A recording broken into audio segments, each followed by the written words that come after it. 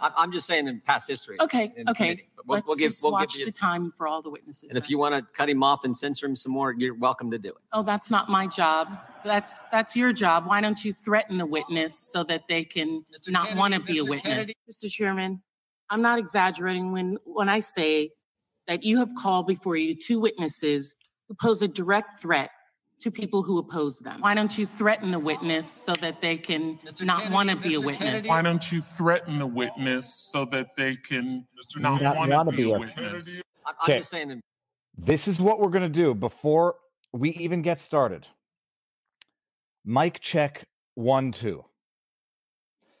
Chat, would you let me know that you can hear me? Let me see. Wait for the chat to get up to speed or to refresh. Let's go to Rumble. Make sure we're live on Rumble. We are. Let me see. I hope Viva spares us Trudeau. Yes. We can hear you. Holla freaking Lulu. By the way, who was it in our locals community yesterday that said, have you tried turning it off and restarting it? You know what the problem was yesterday with Sargon of Akkad? Sorry, why? That's reflexive. With Lotus Eaters, Carl Benjamin. You know what the problem was? My freaking mic wasn't plugged in. Not into the computer. It had become unplugged. Where does it plug in? At the cloud lifter thing in the back. Oh my goodness. I'm super. This is what happens when you move an office around too many times and you're like, I'm clamping the mic to some, I don't want to say antique desk. It's not, but anyhow, it's what happens. And the mic thing was working when I started, and then it must have slipped out, and then panic ensues, and then you make all the wrong decisions when you're in panic. All right. Good morning, everybody. It's an early show. I'm going to be on the road today, so no choice, but also it worked out well. 2 specific guests, and this is turning into like the morning show. One day, sooner than later, we're going to have like call-in capabilities, from what I understand.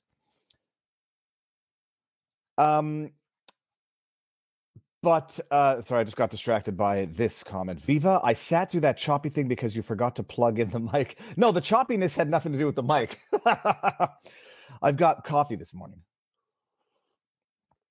Oh, I'm not going to pull a Scott Adams, but I've done a 9 o'clock show. I haven't done one in a long time. Okay, I'm going to be on the road for the better part of the day, but it worked out well.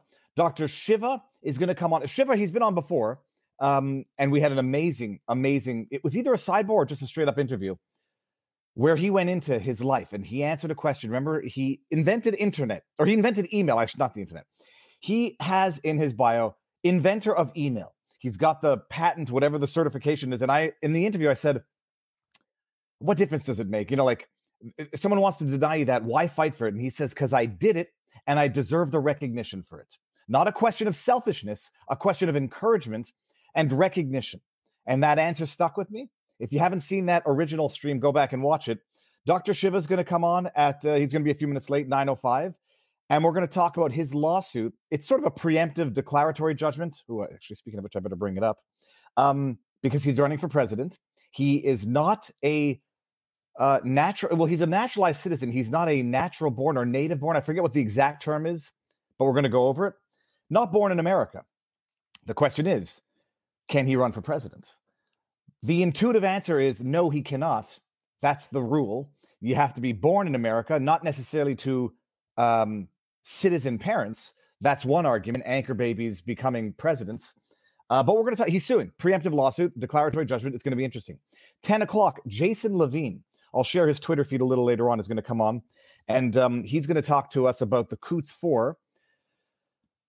I've talked about it a few times now, making a bit more of a stink about it now that Sheila Annette Lewis has resolved her organ donor dispute with the province of Alberta. Let's pick another injustice to really shine that beautiful spotlight on, to quote Robert Gouveia. So 10 o'clock, Jason Levine's on. Then I hit the road, and, locals exclusive stuff is going to be happening after that. What we might actually just do, even before we get started, is I'm going to just bring this all over to YouTube in a few minutes, but not before I shine that big, beautiful spotlight on YouTube chicanery. Back in the day, look, this has been my progression of a red pill. Back in the day, I was timid. I was polite. I was reluctant to share my opinion because What's the point of making enemies in life? Life is short. Then I realized you're going to make enemies even if you stay quiet, because silence is violence. And if you don't, punch a Yahtzee, then you are a Yahtzee. But in my YouTube career, if we can call it that, which has culminated in my exclusivity with Rumble because of the YouTube chicanery. But for those of you who have been following me for 5 years, I shouldn't say following, but have been subscribers for 5 years, you've seen it. Once upon a time, 2018, I did a breakdown of the Alex Jones deposition in I believe it was the Connecticut Sandy Hook defamation case. I'm on my roof wearing sunglasses, making, cringe analysis like nobody's business from a delivery perspective. From a content perspective, it was sufficiently on point that it actually got Robert Barnes's attention, and then that's how we actually ended up meeting. I did a video deposition analysis of Alex Jones, and YouTube removed it for violating its terms of service for hate speech. I had been getting wise to YouTube's arbitrariness, and I actually made an entire playlist called YouTube Chicanery, because no rhyme or reason. Talk about ASAP Rocky, demonetized. Analyze a legal deposition, hate speech, removed from YouTube. I appealed it. The appeal was rejected. And then out of the blue, a couple weeks later, the video reappears on YouTube, and not only reappears, but gets remonetized. Well, I've had yet another run-in with chicanery. And I'm telling you, I'm going to explore a legal theory, not necessarily in the court of law. I'm going to put it out there in the court of public opinion. And anybody who has the necessity of filing suit, filing complaints, although I might have the necessity or the intention of filing a complaint, I'll throw the legal theories out there. Lawsuits to sue YouTube as a government actor have failed thus far, although there's a promising precedent coming out of Missouri versus Biden. Once it becomes clear that these social media companies are actually acting at the behest of government officials or government entities, it becomes a little easier to make the argument that these social media companies are an extension of government, undeclared, undisclosed, carrying out the censorship whims of the government. We know this now. Twitter files, we know it definitively. Back channels, we know it. Meetings, we know it. CIA, FBI meeting with Zuckerberg. Get ready for some disinformation. We know it happens. That said, as of now, the government entity has failed as an argument. Section 230 claims have failed a lot of claims have been rejected on the Section 230. I've always had a theory: deceptive business practices. I can't complain about consumer rights, because if I use YouTube as a business, I can't purport to be, a lowly consumer. I can, however, raise the flag about deceptive business practices, as I've floated a little while in the past. Deceptive business practices or unjust enrichment. But all that to say, real quick, I had a video that has been on YouTube for over 2 months, give or take 2 months. Let's see if I'm going to get the right thing here. My interview with François Amalaga, a Cameroonian, lives in Quebec, protested COVID lockdowns, protested COVID mandates, went to jail. It was a marathon of an interview. Been on YouTube since the day of the interview. As far as I know, it was monetized as well. Out of the blue, 2 months later, I get an email saying, "We've removed your content." Interview with François Amalaga, jailed, fined nearly $100,000 for COVID stuff. What did it say? Because it's a first, by the way, 4,000 videos, 1,500 live streams. First, after the wrong one with Alex Jones, they took it down. 2 months later, after it's been on the platform, monetized, they've made their money off of it. Oh, what was the violation? Medical misinformation policy. And I appealed it. Comes back, no. Oh, sorry, we've reviewed it. They didn't even have barely enough time to rewatch the entire interview before the appeal was rejected. And then I DM them, take it to Twitter. They DM me, say, nothing we can do. Unfortunately, there's nothing we can do. Nothing more. Unfortunately, there's nothing more we can do on our end. Your video removal and appeal are very carefully reviewed based on the policy violations we shared in our last tweet. We really appreciate your understanding. Bull crap, YouTube. You've carefully reviewed it. You can tell me the timestamp where there's violative content. You can tell me the rule that I violated, not your 3 pages of rubbish. You've made money off of it. You've garnered traffic off of it. And then 2 months later, once you've used and abused of the content, you unilaterally, I don't know, was there a mass flagging campaign? I know François Amalaga has made a lot of enemies in Canada. I know his content does get flagged. I know people show up at his house, slash his tires, assault him. We talked about that during the interview. Bullcrap, YouTube. There's more you can do. In fact, there's more that you know you can do that you're not doing because you like it like this. And if someone doesn't call it out as a deceptive business practice, it'll never get called out. Maybe someone's going to sue them, have a novel lawsuit against YouTube for deceptive business practices. Or I tagged Florida Attorney General Ashley Moody. Just a complaint. Hey, I'm not a consumer. I'm a merchant. I'm doing business. This is a deceptive business practice. You make money, you get traffic, you build your platform, and then in the dead of night, you strike the channel that you just built for traffic, money, and attention. Now, speaking of novel lawsuits, I see our guest is in the backdrop. Dr. Shiva? Dr. Shiva, it's going to be, well, you all know him, but we're going to do the 30,000-foot overview just in case some of you have missed the first interview. I'm going to bring in Dr. Shiva right now. 3, 2, 1. Sir, can you hear me? Yes, Viva. How are you? Good to have you. I'm very good. I'm very good. So I'm having it's not a problem that I'm having with YouTube, and I honestly don't care about it, but I have the luxury of making a big stink about it, and I'm going to make a big stink about it and float novel ideas. But speaking of novel ideas and novel lawsuits, Dr. Shiva, you're entertaining one right now. We're going to talk about it today, but for those who we'll do the brief intro here, then we're going to bring this over to Rumble exclusively. For those who don't know who you are and might have missed our first interview, let the world know who you are. Well, my name is Dr. Shiva Ayyaduria. Globally, I'm known as the founder and the leader of what's known as the Truth, Freedom, Health movement.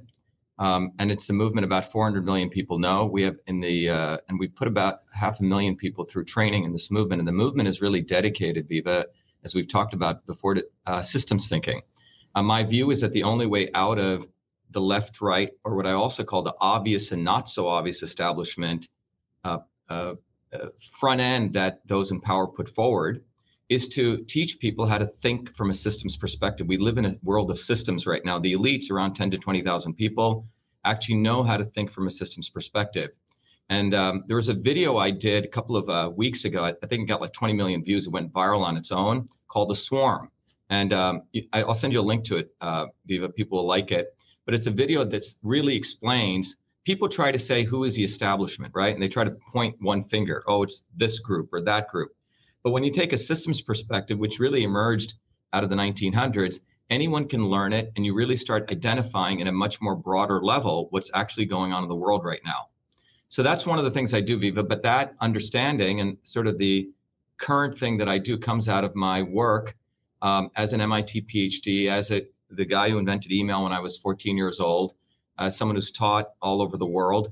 But fundamentally, I'm a scientist and an inventor, and I'm running for president for the United States as an independent candidate, because I believe that's what's occurred is that we have this left-right narrative, and more importantly, the much more devious, obvious, and not so obvious establishment. In the United States, the not so obvious establishment is led by a guy I call him Booby Kennedy, and Trump, okay?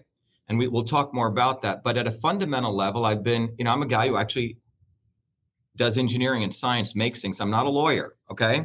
But I've done law. I probably have more legal experience representing myself in federal court than 90% of the US trained lawyers, particularly in the federal lawsuit in 2020, where it was my lawsuit that got the first injunction, federal lawsuit, where I went up against 7 lawyers in federal court to expose that the government has an unholy alliance with big tech. And in fact, the first line of that lawsuit was called the weaponization of government. And it's quite interesting that the subcommittee on the weaponization of government does not have the wherewithal to invite me, but they invite for theater and show freaking Kennedy, who supports the censorship infrastructure, including supporting Musk. And you have a very, very interesting world right now, Viva, and we should talk about it, because you have the Republicans supporting Twitter and you have the Democrats supporting Facebook. And they're once again going to shove under the rug the fundamental issues of the government and big tech's unholy alliance. So being in the center of that, the guy who discovered that, and being left out of that discussion will point everyone to the fact what's actually going on. So when you look at my arc, it's gone from India, where I was born in India, came to the United States in 1970, was very motivated to understand systems, medical systems, how systems of power work. You won't find a lot of Indians like me in the United States. We're considered low caste untouchables. And it's very interesting for me to see in the last 2 years, they found a bunch of brown figures like this guy Viva, who's a big pharma shill, a Brahmin, by the way. But meanwhile, all the work I do gets made invisible. But it's quite extraordinary to actually watch this from my perspective. And but in 2020, people know I brought all of that together. I was the first guy who exposed Fauci, did the Fire Fauci campaign while Robert Booby effing Kennedy was supporting lockdowns. And I think everyone should stop getting on the Booby fucking bandwagon because he's part of the problem. You know, he's every recurrent year, every 10 to 20 years, the establishment says, shit, the masses are rising up. Let's figure out some fake leader to put in front of them. In 1984, it was Jesse Jackson. And then you had Bernie Sanders. And then you had Trump. And now they're promoting Trump from the left and the right and Booby from the right, from the left, to essentially manipulate people to have faith in the establishment. When you look at the history of these individuals, both of them supported lockdowns in 2020. In fact, severe lockdowns, and supported, Kennedy particularly said, we need lockdowns. It's going to save people from the COVID spread, and it's going to save the environment for climate change. But he has like not only 2 tongues, he got 5 tongues. And it's really unfortunate to see smart people who claim they're against the establishment get on the Kennedy bandwagon or the Trump bandwagon. It's disgraceful, I think. And fortunately, because we're an independent movement, we don't owe our views or our monetization to any of these guys. So you have the right now sucking up to Kennedy, and they get all the views. And if you look at what's happened to my views on Twitter, I used to get 30,000 retweets in the old Twitter. When I got back on December, after 2 years of being thrown off, which was the basis of that lawsuit, I did a tweet. I don't know if you saw this. It said, hey, Elon, why don't you make me the CEO of Twitter? Yep, I'm the real fighter. That got like 20 million views, 500,000 views per day. And then shortly thereafter, I started hitting Musk. I said, are you going to remove the backdoor portal to Twitter? And my views went from 500,000 to 300,000. You can literally draw a curve, how many tweets I did and the impressions per day. And now it's down to around 5,000 per day, all right, on average. All the conservatives, including James Woods, what's the name, Dinesh D'Souza, you know, they're all supporting Musk. Oh, he's great. Everyone's bowing down to him, Mike Adams. But the reality is Musk is doing censorship 10.0, which is really keeping people in digital cages. You let him on, free speech doesn't equal free reach. If you say shit against him and you're not part of the club, you get unpromoted. We have all the data, and we'll be doing a follow-up lawsuit on that, because a lawsuit that we won in Massachusetts when the judge tried to buy me out, that's going to be extended to going against the government. And by the way, in those lawsuits, I represented myself. In fact, my lawsuits were so good, Viva, the head of Wilmer & Hale, which is the #1 law firm in the world, in the United States, definitely, she said my lawsuits were done by somebody else. So that was the strength of, to me, lawsuits are almost like software. They're very beautiful, actually, if you use the case law right and you weave it together properly. So anyway, so it's been a very fun lifetime. But the most important thing I am very passionate about is integrating science, engineering, politics. And that's what Truth, Freedom, and Health is. We teach people every day how to think from a systems perspective. And anyone can learn this. And we do that at truthfreedomhealth.com. And our campaign, fundamentally, the reason I'm running for president is because typically you have the obvious establishment on the left or the right, and then you have the not so obvious establishment. And we're at a very critical time in American history because the elites are recognizing, or I call them the swarm, as recognizing that people are waking up, but that's why they've created the not so obvious establishment, and they push and they give them a lot of publicity, negative or positive. They get to be on the theater front, Kennedy and Trump. So right now, there's a pageant show going on. Will it be DeSantis or, you know, the obvious establishment or the not so obvious establishment? The establishment doesn't care as long as you suck up to one of these people and you get drawn back into the top-down politics versus building a bottoms-up movement. And Kennedy literally steals our stuff, literally word for word. He's a total scumbag. Now I'm gonna That's bring a up technical term, and I'll define it. Why I say that. Well, we're going to bring this over to Rumble now, but I'm going to bring up a few nasty comments, or I should say critique comments, because first of all, it's like once you attack Trump and and RFK Jr. and DeSantis, it has gotten very tribalistic, partisan, even within within the two factions. And so once an independent like yourself comes up and challenges one of them, you'll get accused of vote splitting. You'll get accused of being controlled opposition, so that you're trying to sow discord among what have to be allied forces. So I'm going to bring up a few things just so that people don't think I'm here. I don't even care what people think. Just to ask you the questions that I know people are thinking, because when someone hears someone confidently come out almost arrogantly and say, these people who you are worshiping are in fact not worthy of worship, and people have for the last 5 years sunk themselves into that line of thinking, it's going to be upsetting for them. And whether or not you're right, I think I read your lawsuits. I remember you being the first one, and I remember what people said about you at the time. When you got the when you were the first one to reveal what was effectively the back door, and at the time, not only the back door, Viva, we revealed the entire censorship infrastructure. I don't have the diagram here, and the judge wanted to seal that lawsuit, and he was going to do a Rule 11 on me. He gave me the first victory, and he said this lawsuit will be taught in every constitutional law class. We sent all the findings to Tucker Carlson in October of 2020. That bastard intentionally concealed it because he's part of the intelligence network. And that's why I call him Fucker Carlson. And then he is. And we should talk about this. Well, here, I'm going to bring this one up. Sounds a bit resentful. And I imagine that you might be a bit resentful. That's not necessarily. I think a comment like that comes from someone who's not using their full neuronal capacity. Okay. Because that's typically, you sound resentful. Well, it's not resentful. It's actual hatred. Let me be it's anger, because these people are manipulating you. 2 days ago, we had an MD, very smart guy, Harvard trained MD out of California. He said, I saw the video with Joe Rogan and what's his name? Booby Kennedy. And he goes, I was so enthralled, I was going to give him money. And he goes, somewhere a video popped out of you exposing Kennedy and Rogan. And he goes, for 2 days, I had cognitive dissonance. That's what you're talking about, Viva. And he goes, I couldn't sleep, but everything you said was on the mark. And I didn't want to get fooled again. He came to our open house and he's become one of our leaders now overnight.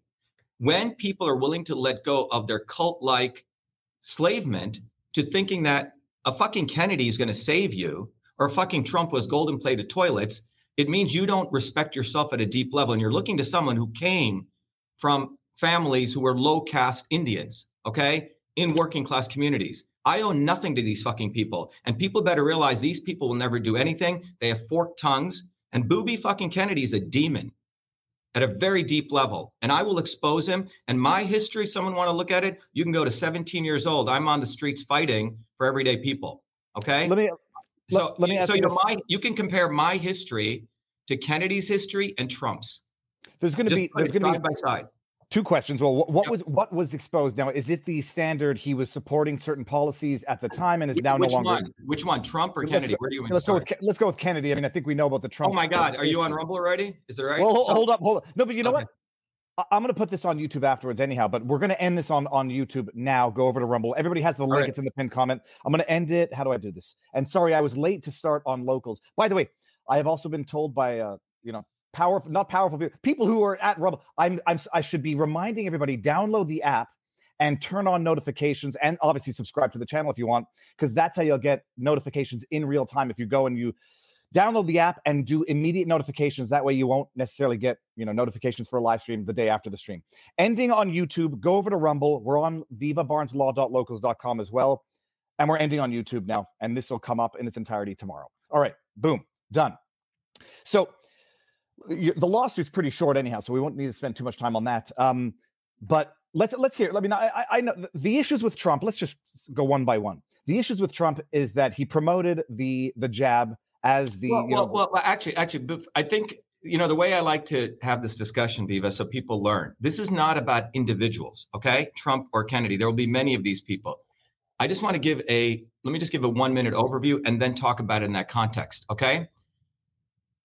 Is that all right? Oh yeah, go for it. No, sorry, I'm just reading. Because without that context, what's going to happen is people will just see this. Oh, this guy's just running for president. He doesn't like these people. That's not what it is. Actually, if I may stop you there, they're going to say you're running for president because it's good for business. I don't want to pry into financials. Whether or not I presume, and I don't know. Maybe it's good for business. Well, it's good. You have the truth freedom enterprise. Like it's actually negative for business. Okay, so I take that in a very, don't take it the wrong way personally. It's insulting. If you go look at my history, you go look at my history. We ran against Elizabeth Warren here in Massachusetts. It was our Senate run which exposed Fauci, the censorship portal, et cetera. People do not think and you go back to 1981, I led the biggest protest in the United States across the Mass Ave Bridge when apartheid was taking place. And I grew up in an apartheid system in India. So people haven't seen a real fighter like me, Viva. I'm not a fucking guy who comes from top down. So let's get this clear. Absolutely. No, let me finish. Let me finish. Because I take that fucking personally. Okay? No, hold on. Let me just say this. I take that let me finish, okay? Because it's really annoying when you said that. Don't take it personally, but I have to say that. If you go to MIT, I didn't even know about MIT until 2 weeks before I applied, because no one told me. I was a #1 student in an all-white high school, all-white Jewish high school predominantly. #1 student out of 900 kids. No one told me about MIT. My mom had helped 2 homeless women. One of them had a boyfriend who said, "Oh, you should go to this place called MIT." Remember, aced every class, #1 student. So I applied to MIT with a pencil because I just to make this guy feel happy. I get into MIT and I think these people are crazy. They look like freaking nuts. So I decide not to go. My physics teacher then says, "Oh, you should go because you like Boston." The day I landed in MIT, front page, it said this guy invented the first email system.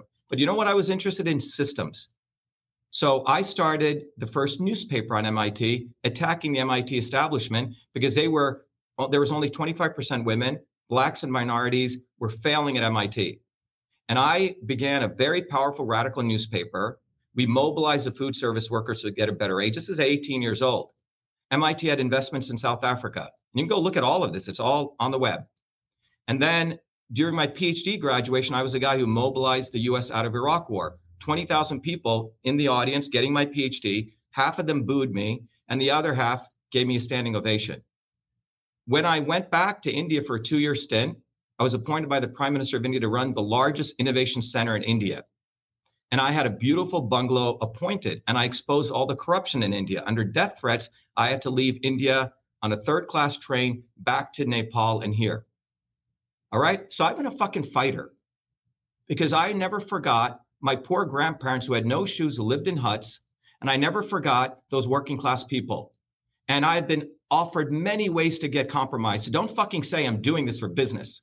When I decided to run against Elizabeth Warren, it was because what I noticed with the lack of integrity. My stuff about the invention of email had gone into the Smithsonian, this huge, and I never wanted publicity for it. Huge uproar came calling me a curry-stained Indian who should be beaten and hanged, calling me a fraud, all these kind of things. And we won a major case against Gawker. We put them out of business. All right. That's when I realized the level of lack of integrity among academics. And I never believed in electoral politics, ever. I was always a ground activist. I never even voted. And when Trump ran, I said, okay, he has enough anti-establishment stuff. We put up around 2,000 signs for him in the bitter cold. Politicians don't do that. Okay. I'm an activist. And I happen to be a pretty smart engineer and scientist who's made my own way, earned everything I have. I'm not a Kennedy who dropped out of fucking school and his mom and papa got him to Harvard. So Truth, Freedom, and Health is me and a movement. You want anything for free? We give it away for free. People can't afford it. So don't even bring that up. That's what fucking Kennedy does. Children's Health Defense Fund is his fucking boondoggle. This is my life, okay? And I just want to... So running for president is about giving people a real option. This is not a fucking business. Okay, now, just to make sure we're clear, the question I was asking was not as an accusatory one, as an affirmation coming from my end. No, I'm running to win. We're running to win. We're running to win, Viva, and we're building a movement. No, understood. But the first thing is on the internet. The accusations of grifting. It's the number one thing. I don't want to ask if you. No, why don't you ask? Why do you and Barnes support Kennedy? Oh, I don't support Kennedy. No, but Barnes is out there sucking up to Kennedy all day. Well, here I won't answer for Barnes, but I'll at least offer my explanation for the support. I mean, is people are going to look at you, Dr. Shiva, and don't take this personally. They're going to say, and rightly so, you have no chance, zero chance. You are, and I've lived with these arguments. You're the Maxime Bernier of American politics. All you're going to do is create strife among the right. We need to elect Trump or Bobby to beat the establishment. So let's talk about that. So let's talk about that in the large arc. Okay, now you're asking a very important question. Okay, let's look at, and let's be very factual. How was change from the time of slaves, from the time of Pharaoh, from the time people have been trying to change the world? Change has always occurred not top down.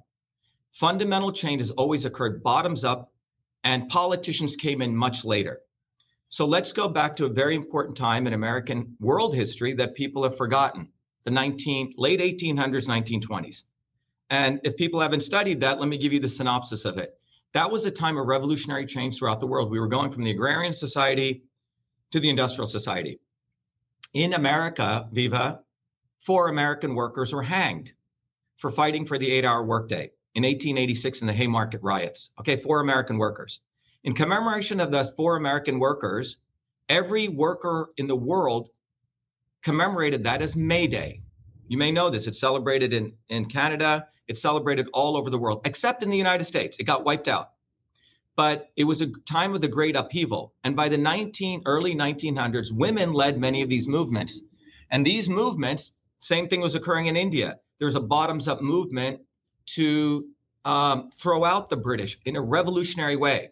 Same thing with the Bolshevik Revolution, if you look at it. Russian workers against the Tsar. It was occurring everywhere. It was a zeitgeist of the time. One of the key features of that was it was everyday people coming bottoms up.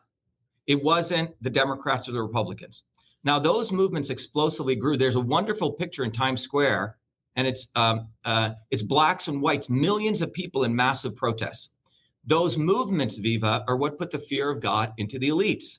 They were bottoms up. They were uncontrollable. They weren't run by the Kennedys. They weren't run by the Trumps. It was small, decentralized. Let me pause you there. I agree with everything you're saying right now. It was bottoms up to influence the top down. It wasn't bottoms up to say we're going to elect Joe Schmo. No. Yeah, it wasn't to influence. It was a revolutionary upsurge, and they wanted to topple things at a fundamental level. It wasn't to influence. No. Okay.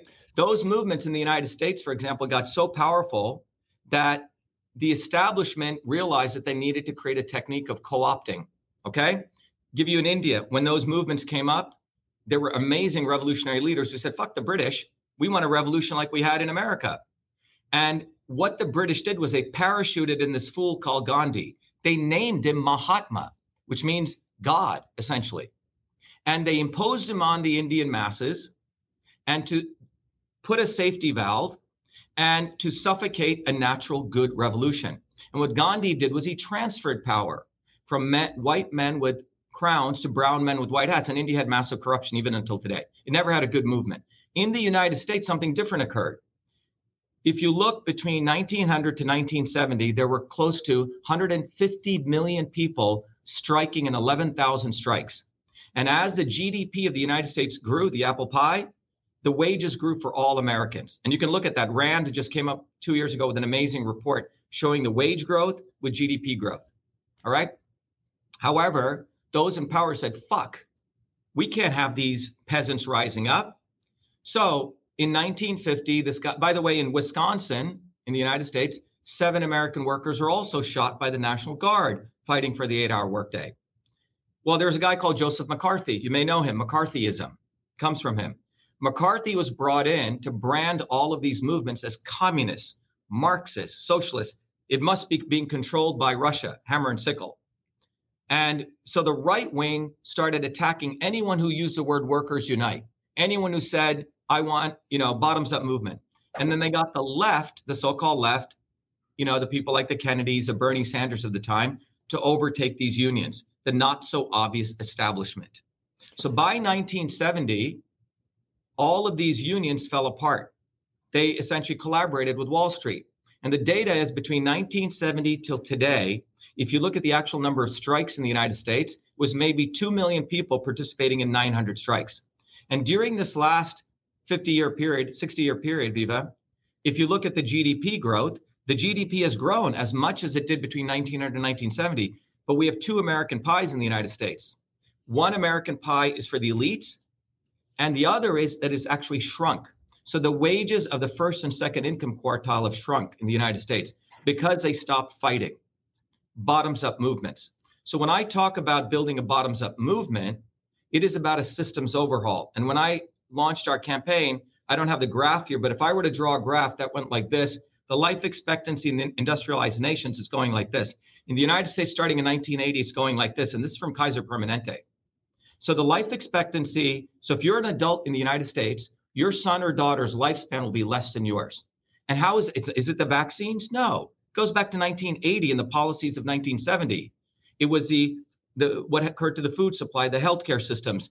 It is a whole bunch of systems issues. We need a systems overhaul.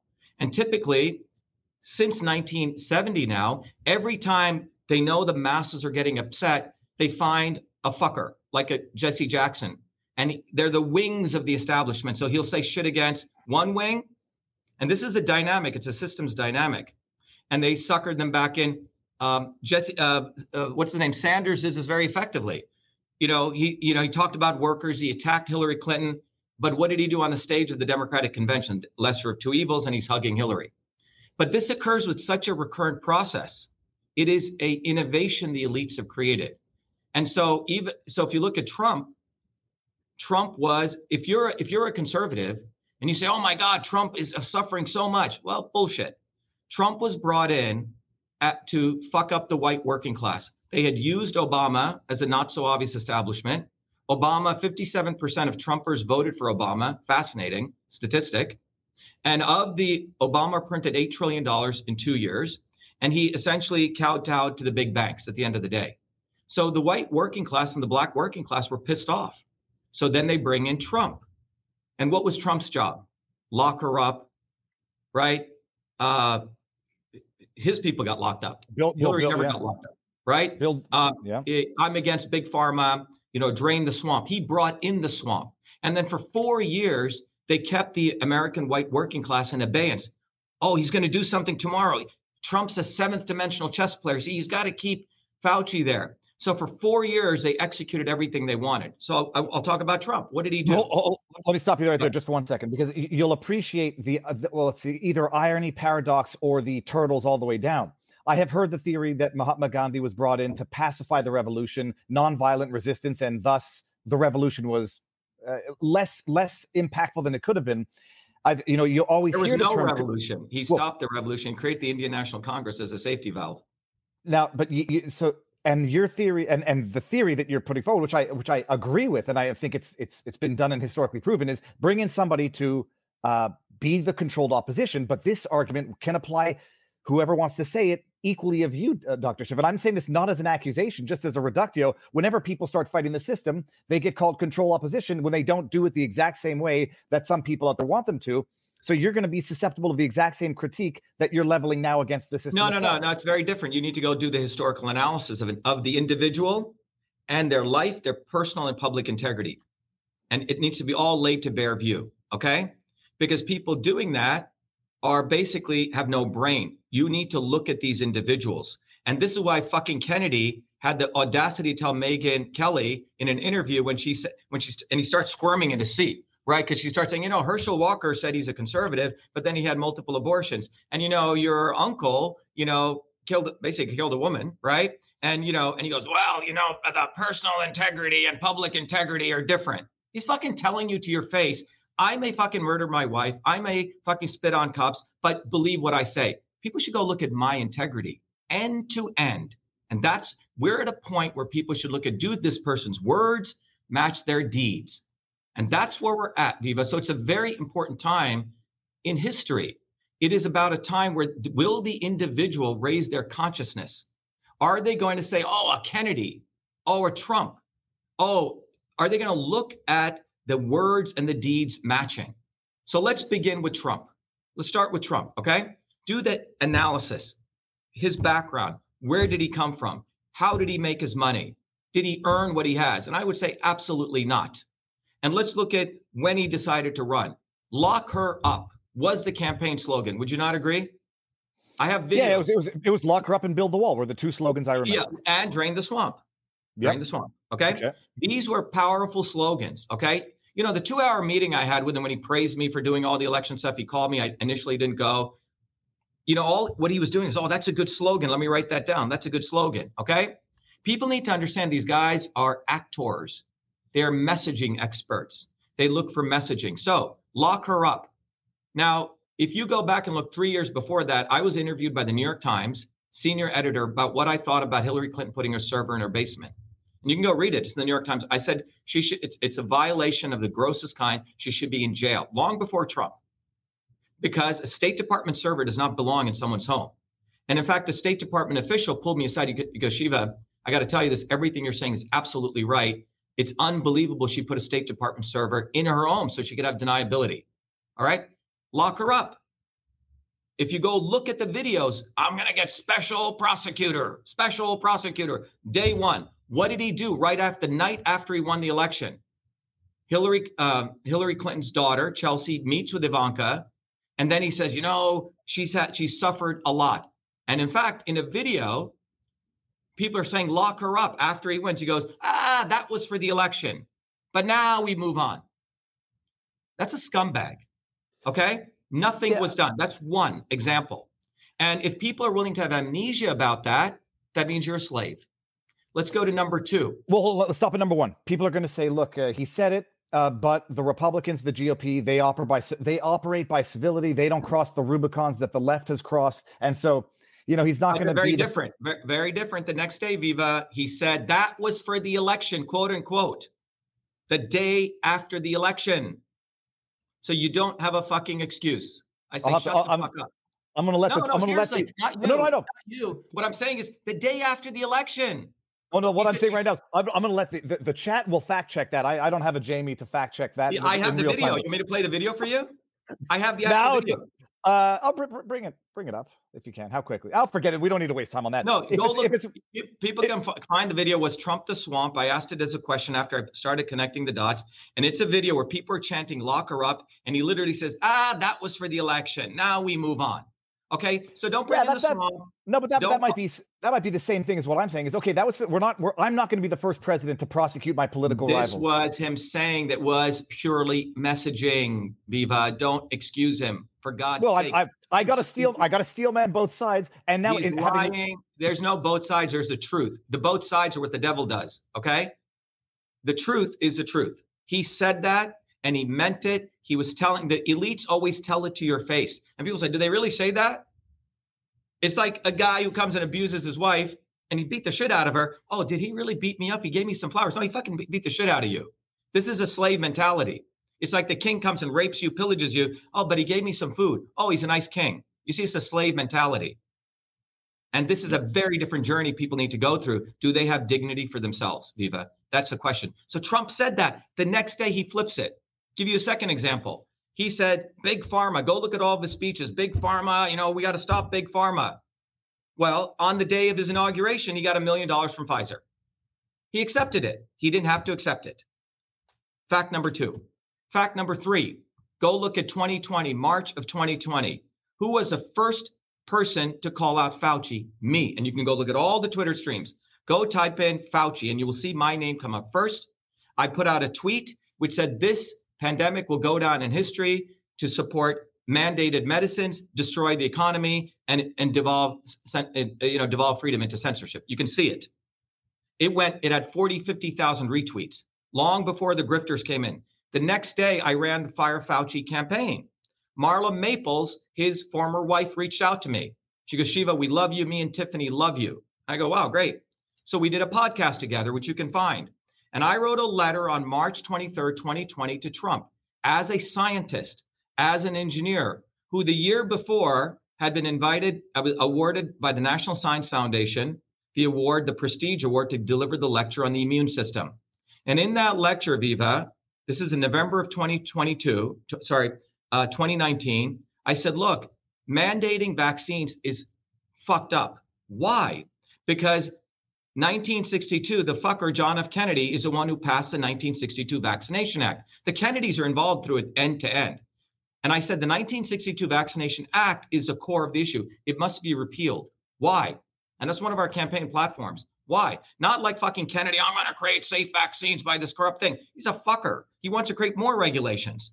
But the 1962 Vaccination Act was created by Kennedy based on the 1915 understanding of the immune system, which only had the innate and the adaptive. And therefore, you're going to subvert the innate, put a jab in and create antibodies. Well, by 1962, 98% of measles was gone, and they created the measles vaccine in 1963. And that 1962 Vaccination Act created all of the corruption, Viva, in the United States. You probably had something similar in Canada, okay? And then people were getting injured because one size fits all medicine doesn't work. And my position was, it's not vaccines or anti-vax, it's about boosting natural immunity. So by 1986, there were many lawsuits. The other murderous Kennedy, Ted Kennedy, who murdered a woman here, got away with it and gets books written about him that he's the lion of the Senate. Because the Kennedys... Some people might not know. Ted Kennedy's the one who ran over a woman with his car while he was drunk. Not ran over. Worse than that. He was drunken fucker who ran off a bridge.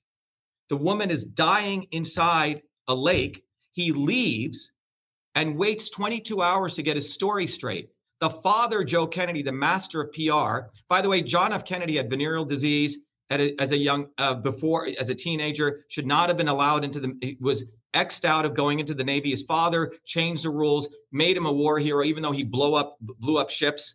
The Kennedys have a history of being assholes. Then when that incident occurred right here in Chappaquiddick, Massachusetts, and the movie actually captures this, the father said, "You fucking idiot," brings in 20 PR people, and they redo the story. That's what happened. Those are the fucking Kennedys. But Ted Kennedy, the reason I bring him up, he was the next so people are getting injured, filing lawsuits, Viva, in federal courts. Ted Kennedy on the Senate side sponsors a bill with Waxman, and it was called the National Vaccine Injury Program. That was later shoved into a budget bill. Reagan signs it, and it basically creates a National Vaccine Injury Program, which is basically a pseudonym, an anodyne term for protect Big Pharma. You cannot sue Big Pharma right now. The reason none of us can sue them for vaccines is because of that. Brought to you by a Kennedy. And then they have this other fool, Robert Kennedy, today, okay, who was a heroin addict, couldn't make it through school. Papa gets him to Harvard, couldn't get his bar passed. I mean, the guy gets handed out everything. Go look at his history and look at my history. I worked hard for everything I have. So it's time for people to realize, why are you sucking up? Why are you a star fucker? That's what they call you in Malibu and Hollywood. When you go get their signature, I'm being serious, Viva, because I was married to one of those people. Yeah, when you walk away, they laugh at you and they call you a star fucker. Okay? These people use the term the masses are asses. So you look at the Kennedy lineage and you go look at my lineage. Now getting back to Trump. So he took in his inauguration, go look at his FEC records. Type in right now, FEC, Donald Trump, Pfizer, and it'll pop up. All right? So Trump was brought in as a 1+1 system scientist equals 2 to quiet the American working class so they wouldn't build a bottoms-up movement. And he executed flawlessly, and he fooled a lot of people because Trump wanted to be a Hollywood actor. He wanted to be in production. His agent is a guy called Ari Emanuel, who owns Endeavor, formerly William Morris Agency, which runs every Hollywood actor, which owns Joe Rogan. That's his agent. So Ari Emanuel owns all the Hollywood actors and political theater. He owns UFC, and he just bought WWE. You see, it's all theater, man. And you can, if you really take away all the masks and you want to see things as they are, Trump is an actor. Then in March of 23rd, we sent him the letter. We said, look, don't shut down the fucking economy. I had a senior Stanford White House person call me anonymously. And he said, Dr. Shiva, Trump is not listening to us. Please do videos. You can help us. That's why, Viva, if you go look at it, I probably got 2 hours sleep since 2020 to 2022. You will see I did video after video after video educating the people on vitamin D, right? Never made a cent of it, okay? Zelenko took my protocol and packaged it. I could have made hundreds of millions of dollars. We taught people about the immune system, vitamin C, quercetin. I still get emails from people saying, Dr. Shiva, I was in the ICU. Thank you for your vitamin C protocol. You saved my life. So that's what I did, pure service. And the record stands on itself. Now, that letter got delivered to Trump. I said, don't shut down the economy. Fire Fauci. I'm telling you this as an MIT scientist who is a world renowned on the immune system. And what he did, and I said, take the really people who are at pre-existing conditions, quarantine them, and the others put them on a protocol and don't shut down the economy. He didn't listen to that. On March of 2020, Trump was promoting lockdowns, and you can look at the tweet that booby fucking Kennedy did saying, yeah, the lockdowns, we need the lockdowns. And if we lift them, COVID is going to come back hard, and we must save, and it's going to also save the environment. What did people do when a crisis is taking place? And don't give him fucking credit. Well, later on, after I attack Fauci for a year, he steals my material and writes a book, Real Anthony Fauci. Well, I'll tell you one thing. He wasn't wrong about the environment stuff. I tell you, I've never seen more groundhogs in Montreal than ever, and apparently it's, as a result of not having human disruption for a little bit. Bada bing, bada boom, joke. Well, the climate change scam is what he promoted, and it's a carbon tax scam. Right now, I did a whole video on what's going on in Canada. If you look at the Canadian forest fires, Trudeau loves forest fires. He's a fucking arsonist. Well, and by the way, there's been some. Well, there's been some suspicious. There's been some confirmed arson. The only question is whether or not it's linked or funded. It's more of a telepathic model, right? So what you do is, if you really look at from a systems perspective, forests. Number one is you need forest management. In the ancient days, indigenous people would do their things. They would do controlled burns. Okay. Number two, you need to make sure you have equipment when a forest fire occurs, those big bomber water things. He hasn't invested anything in that. And then you need personnel, firefighters. Many of these firefighters were volunteered because they didn't want to get the vaccine, are not there. And the fourth thing is you would let farmers typically know how to handle forest fires. In Canada, when the farmers were building the trenches, the police came and told them not to do it. And the fifth thing is the liability for arson in Canada, as well as Australia and California, is really not that much. It should be a fucking death penalty. Okay. So they've created an environment. If forest fire comes, and right now in Canada, it's $60 per ton for CO2, the carbon tax. By 2029, they want to bring it up to $170 per ton. This is a fucking carbon tax game. And the climate change model, and I'm a systems guy. I went through the IPCC report. No, none of those models take into account clouds, Viva. And again, this is why you need a systems thinker. When you add the clouds into the models, the clouds know how to control heat, okay? And they know how to maintain the Earth's temperature beautifully at 15 degrees centigrade. No different than your hypothalamus does. No different than your iris does. Your iris opens and closes to let in light. Same thing with the clouds do. And none of the climate change models include clouds. It's been left out. Yeah, but now you're going to get into the what was the thing that Prince was alleged to have gotten into the chemtrails, where they're talking about trying to build clouds and put stuff in the atmosphere so that it creates clouds. I haven't had a chance to investigate that, but I can tell you this. A billion years ago, the sun was 30% less temperature. Okay, 30%, not 6,000 degrees Kelvin, maybe about 4,500 degrees Kelvin. So if that's the case, you would think the Earth would be a ball of ice. It's not true. Because of the cloud effect, we had waters, everything here.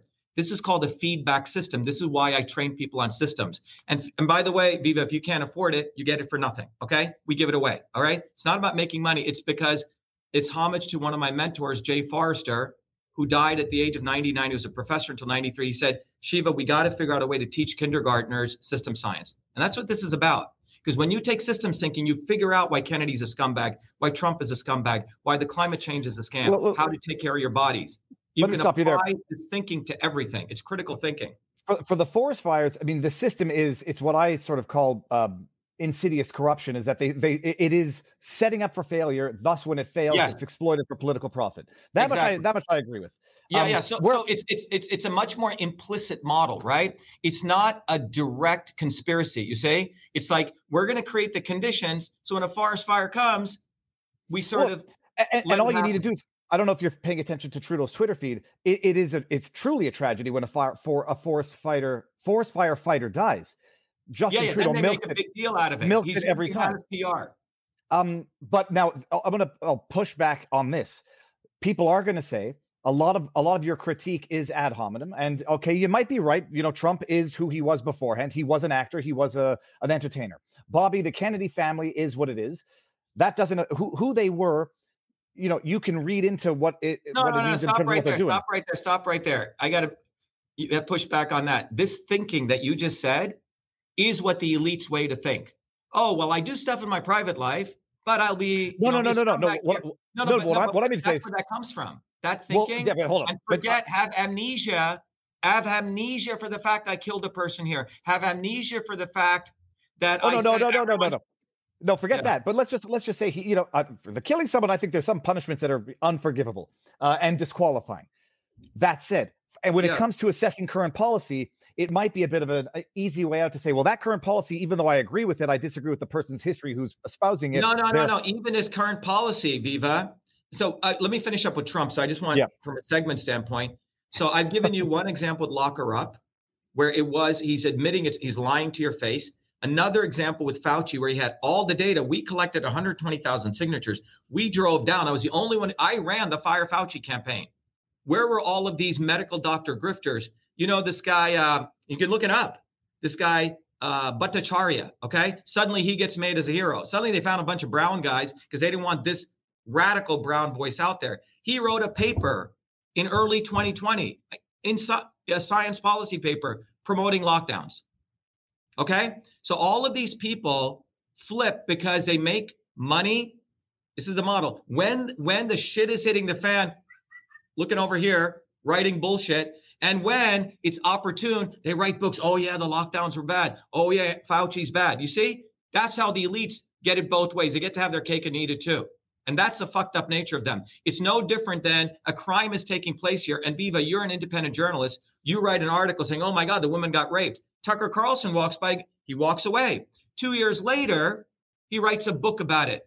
And that's what he did with the backdoor portal. He brings The Intercept on, which is a government front end. And he goes, oh, my God, I can't believe to Li Fang that this is going on. Well, we sent him the documents. You can't believe because you suppressed our story. Why? Because I'm an independent person, Viva. And this is a very important point. They do not want to give me the views or the credit because it'll make them irrelevant. We're not connected to the left or right. We don't need to suck up to Bobby Kennedy to get his views because I know what that fool is all about. And in 2020, I was the first one to expose him. And everyone should listen to this. Everyone said, oh, you and Bobby should work together.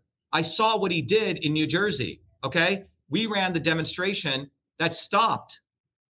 I organized 5,000 women who mobilized, and we stopped the bill in New Jersey. Okay, he came around with his little SUV, was telling, "Oh, Shiva's upsetting. He's going to upset the Democrats, who I need to negotiate with." And then I started researching his history. He endorsed Hillary Clinton not once, not twice, but 3 fucking times. Who is Hillary Clinton? Pro Monsanto, pro GMO. Okay, pro glyphosate. So you were running Water Keepers at the time. You didn't just say, I'm going to vote for her. You put out public pronouncements. She got the most in pharmaceutical funding. You can't take away that history. 2020, I'm running against his nephew here. In 2020, in the heat of the pandemic, his nephew is promoting masking mandates, harsh vaccine mandates. He does a fundraiser for him, endorses his nephew. Period. That's not principled. When you and I know in many families were splitting apart over the vaccine issue. And then in 2022, in his own home, and this is why I find it degenerate that the independent journalists don't ever ask him this question. In his own home, people had to get the vaccine jab. Fact. And then he blames his wife. Come on. In his own home, not just any vaccine jab, the mRNA jab. So now he's running for president.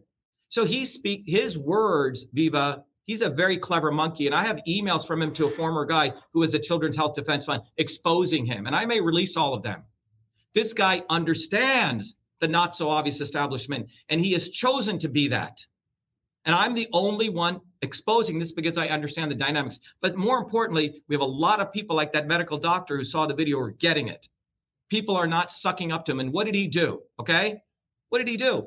Every issue he takes, he speaks from forked tongue. Look at his speech on Ukraine. What does he say? We're all there for the right reasons. And then minutes later, I don't want regime change. Oh, I like my son being there. He's saying everything for everyone. Oh, because everyone can. Oh, but Bobby said that. Bobby said this, as though Bobby's your fucking friend. He's very clever on what he's doing. He literally steals word for word our material and reuses it. Why is he? I had more followers than him on Twitter. When I get back on Twitter, my followers are degraded. His are promoted. Why?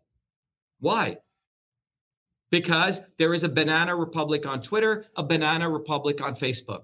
You suck up to fucking Kennedy, you get promoted. I'll give you an example. James Woods, a conservative, was praising Elon Musk.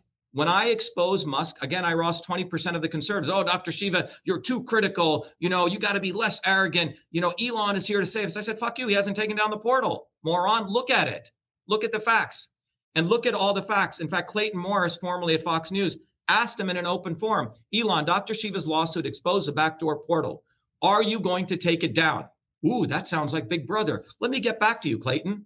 That was in December. What we have now on Twitter is censorship 10.0. It's apartheid. They put you on so they can say, oh, yeah, we put the darkie on, but he's being a little bit out of hand, so we're going to contain him, shadow ban him. And that's the new censorship where you don't allow true independent voices. You suck up to Elon, you will get promoted. So Linda Yaccarino, a WEF whore, gets brought in, okay? And then conservatives like, oh my God, Dr. Shiva, I'm so sorry, I muted you and I blocked you, okay? And then James Wood, and this is classic, he puts out a tweet. He goes, oh, I guess the party's over, something to that effect. I take James Wood's tweets and I retweet it, quote tweet, and I said, James, the party never began. Go look at the facts. You know what happens, Viva? That tweet starts going viral. James Woods deletes his tweet. And the next day, mysteriously says, thank you, Elon, for 100,000 followers. That little rat, Dinesh D'Souza, was promoting Musk. And then after the WF Yaccarino, even conservatives are getting it. We just got fucked. He's saying, well, we should really look at her. She's not that bad. All these conservatives started backpedaling because they're not principled, Viva. And so what you have now is the left is supporting Facebook, Zuck, and the right is supporting fucking Musk. And they're literally doing a fucking goddamn wrestling match, Zuck versus Musk. Do you understand what they're doing? The underlying issues will not be addressed. The governments and social media companies are one. This is theater. And I should be on that testimony. Why is Kennedy being invited to weaponization of government when that was my lawsuit? And that will tell you he's a fucking useful idiot, because they're going to say, oh, see, it's the left doing this to the right. No, Democrats, it was Trump who created CISA, the Cybersecurity Infrastructure Agency, which created this censorship infrastructure in the United States. Look it up.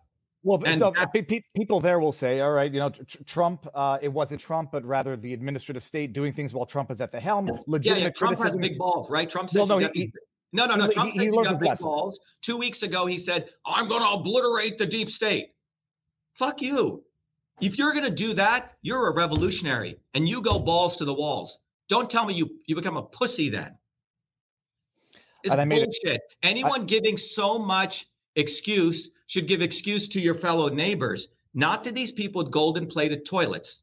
And he doesn't eat McDonald's, okay? He eats grass-fed beef. Go to his restaurant at John George's, any of that, okay? People need to understand this is fucking theater. You're all being played. And you know what the good news is, Viva? We got about 500 million people throughout the world who know that. We do an open house. A woman in Christchurch, New Zealand, logged in. She goes, Shiva, I went to a big political meeting. I asked, how many people know Dr. Shiva? 50% of the room. They know us.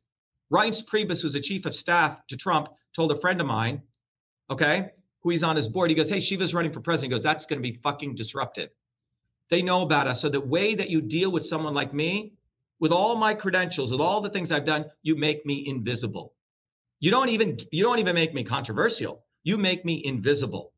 That's how you deal with people like me, because I'm the true opposition and our movement's the true opposition. And we're at a very important point in critical history, because when you go back to Gandhi, if a movement like ours had been there, we would have had a good revolution in India. If a movement like ours had been there in 1963, the Kennedys would not have been able to co-opt Martin Luther King. And that's what they did. Martin Luther King was a black bourgeois who was supported by the Kennedys. The entire March on Washington, as Malcolm X said, was a circus. Malcolm X was suppressed. He was made invisible. Okay? The elites have this down to a science. And Booby fucking Kennedy's father created that science. And the elites created that science. They have an institution right down the street called the Kennedy School of Government. They know how to do this. Well, I mean, I don't think anybody's going to disagree with much of what you're saying. Some people are just going to say, however, you can't be too balls to the walls revolutionary, otherwise you end up like Bobby Kennedy's uncle. And some people are going to say, well, Bobby Kennedy's uncle. Bobby Kennedy's uncle. No. Bobby Kennedy's uncle, John F. Kennedy. You know, it's really funny. People say, oh, how did Bobby get shot? Why was he shot? Who the fuck cares how he was shot? These people are mobsters. They have all sorts of things that you'll never figure out. You should ask, why did your friend's daughter die in a COVID thing? You know, why is the lifespan of working class people going downwards? Why the fuck do we care for elites like this? It's brainwashing that's done from Hollywood down to control people so you pay obeisance to your master. And the swarm video brings this out beautifully. They want you. How is it 1% of people control 8 billion people? It is a technology that they've created. And the technology is to hit you with propaganda, is to give you false heroes. So you become fat, dumb, and lazy and look to them for your heroes. Yeah, well, some might go back to Plato and say, you know, it's the way it has to work because you can't have a billion people controlling themselves. That's not true. Well, you know what? You go back to the Iroquois culture and to the Dravidian culture, okay? And you find that there have been indigenous times when people control their own destinies bottoms up. That is a natural way. This is an unnatural way. No, but Dr. Shiva, this is not to be glibber or demeaning to the history, but that's true. And where is the Iroquois nation now? They got conquered by the people who, who had systems. Yeah, because now we can learn from that. Okay? The learnings from that are very important, okay? It's a very powerful learning because one of the learnings when you look back at history is you must be very vigilant and you must protect a decentralized movement. And you cannot think that people who come from above are going to help you. You know, it's like this. I did about 15 years, I was 29 years old. I was invited to a General Motors technology convention, actually to be the keynote speaker to 2,500 GM execs. And I was talking about the invention of email innovation. The guy next to me was a wonderful guy by the name of Price Pritchett. People should look him up. He's one of the world's leading organizational theorists. And Price Pritchett, and GM was having a bad time. He was saying, look, any organization has 3 kinds of people. 30% of an organization will be resistors. People who never do what the fuck. They just want to sit on their ass, Viva. They like things the way they are. 50% of people like to watch a ping pong game. They like to see who's making the better argument. The 20% are the change agents. Let's not call them revolution, change agents. And he said the problem is many times people want to change the world. They make a very, very critical mistake. They go trying to go convince the guy who's wearing 5 masks. Hey, why are you wearing masks? Right? They try to go convince the 30% instead of mobilizing the 20%. And that's what we're doing. And that's what I want to do. So when people want to call me arrogant, fuck off. Okay? Fuck you. Fuck off. Okay? I'm reading a comment in our locals community from Switz and he says, it was Dave Ohio says, the doctor is smart, but he is his own worst enemy. He needs to understand his approach is turning off people. Yeah, tell him to go fuck off. Tell him to go fuck off. No, let me tell you why.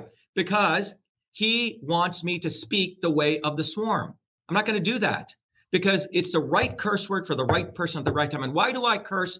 And why do I call him Bobby fucking Kennedy? You know why? Because you have all these fucking neural networks programmed. Ooh, the Kennedys. Why is he saying fuck? Well, because I'm trying to break your neural network. And if you don't break it today, we at least have 20% of people are overcoming it. We had so many volunteers who are signing up to our campaign who are overcoming Trump, Viva, and are overcoming Kennedy in spite of my harsh language. They're saying, you know what? I don't give a fuck what he says because what he's saying is truthful. I'll say this. Look, and it's not, this is, again, not a judgment call. It's just a statement of observation of fact. You have realistically no chance of becoming president. Where I think you do have a chance of some form of influence is people will get past the abrasiveness and they'll absorb the proper ideas that need to be filtered up to those who are going to be in a position to change. No. That's not what's going to happen. I'm going to, I have been able to be quite prescient on everything I've done. And I say that with actual facts. What's going to happen is by 2024, we will have hundreds of millions of people more than we have now who'll say, wow, I understand fucking what Trump and Kennedy are about. They're going to awaken to the not so obvious establishment. Check. That will be done. Check. We will have an educated group of people who'll say, fuck Kennedy, fuck Trump. I understand why we should have such anger at them. And all these people who say, well, you got to speak like this. That's your typical liberal mentality. Look, Viva, we face that at MIT, the same trend. You have the obvious establishment, these liberals who say, well, you got to say it like this. I understand what you're saying, Shiva, but they don't. If you said it like this, and it never works that way. Okay. So we could, if you want to talk political dynamics, I've been on the ground doing this. And I understand those dynamics. They want me to talk like that, Viva. They want me to become a sycophant. We're not going to do it. We will use these harsh words. It is who we are. And that is how working class people talk. If you want to be a petty bourgeois or a bougie, go talk like that and see where it gets you. But that's number two.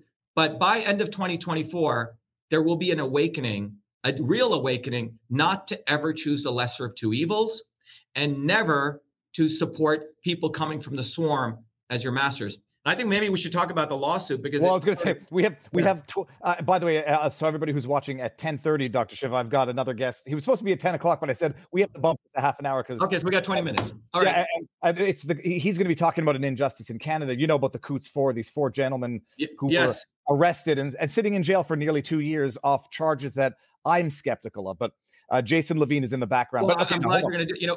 We have about 4,000 or 5,000 people all across Canada. We have a very, very Canadians love what we're doing. By the way, so let me talk about. By the way, everyone out there, I am running for president.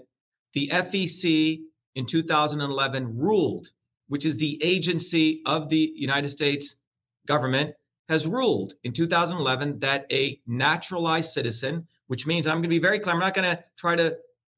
I was born in India. My parents were not born here. I came to the United States in 1970. 1983, I became a naturalized citizen. I've contributed to multi-trillion-dollar economies. I've been a full participant in the American dream, fully. And I'm running for president. You can get these bumper stickers, okay? They're real, okay? And we have filed our FEC 1 paper and our FEC 2 paper. It's the first time a naturalized citizen has filed his papers for president and is asserting a very, very important constitutional issue, which has been already decided. Okay, so we have filed a declaratory relief lawsuit, the first of its kind ever, and we're gonna win it. And 20 years from now, oh, I don't want Saddam Hussein to run. I understand why they put in Article 2, Section 1. That's what people will say, right? We don't want foreigners to come in here. You'll realize how stupid it was as bad as slavery, okay? So let's go to the foundations of this. Well, I'm going to bring up your lawsuit right now. Yeah. And Barnes and I talked about it. Well, people are getting pissed off at Barnes on Sunday night because he's espousing the argument that let's say a native or natural born citizen who was born of parents who are not citizens can still run, and a lot of people take issue with that. Wait until they hear that someone who's not born in America, Dr. Yeah, Shiva, let him take issue with that. Let him take issue with the. Look, I've had to deal with I've had to deal with this shit all my life. When I was in Viva, just a side note, when I was in 7th grade in this high school, I aced every class, and it's a very funny story. I aced every class. And then the teachers decide they're going to have an exam to determine who's the best student. Guess what? I don't get invited to fucking take the exam.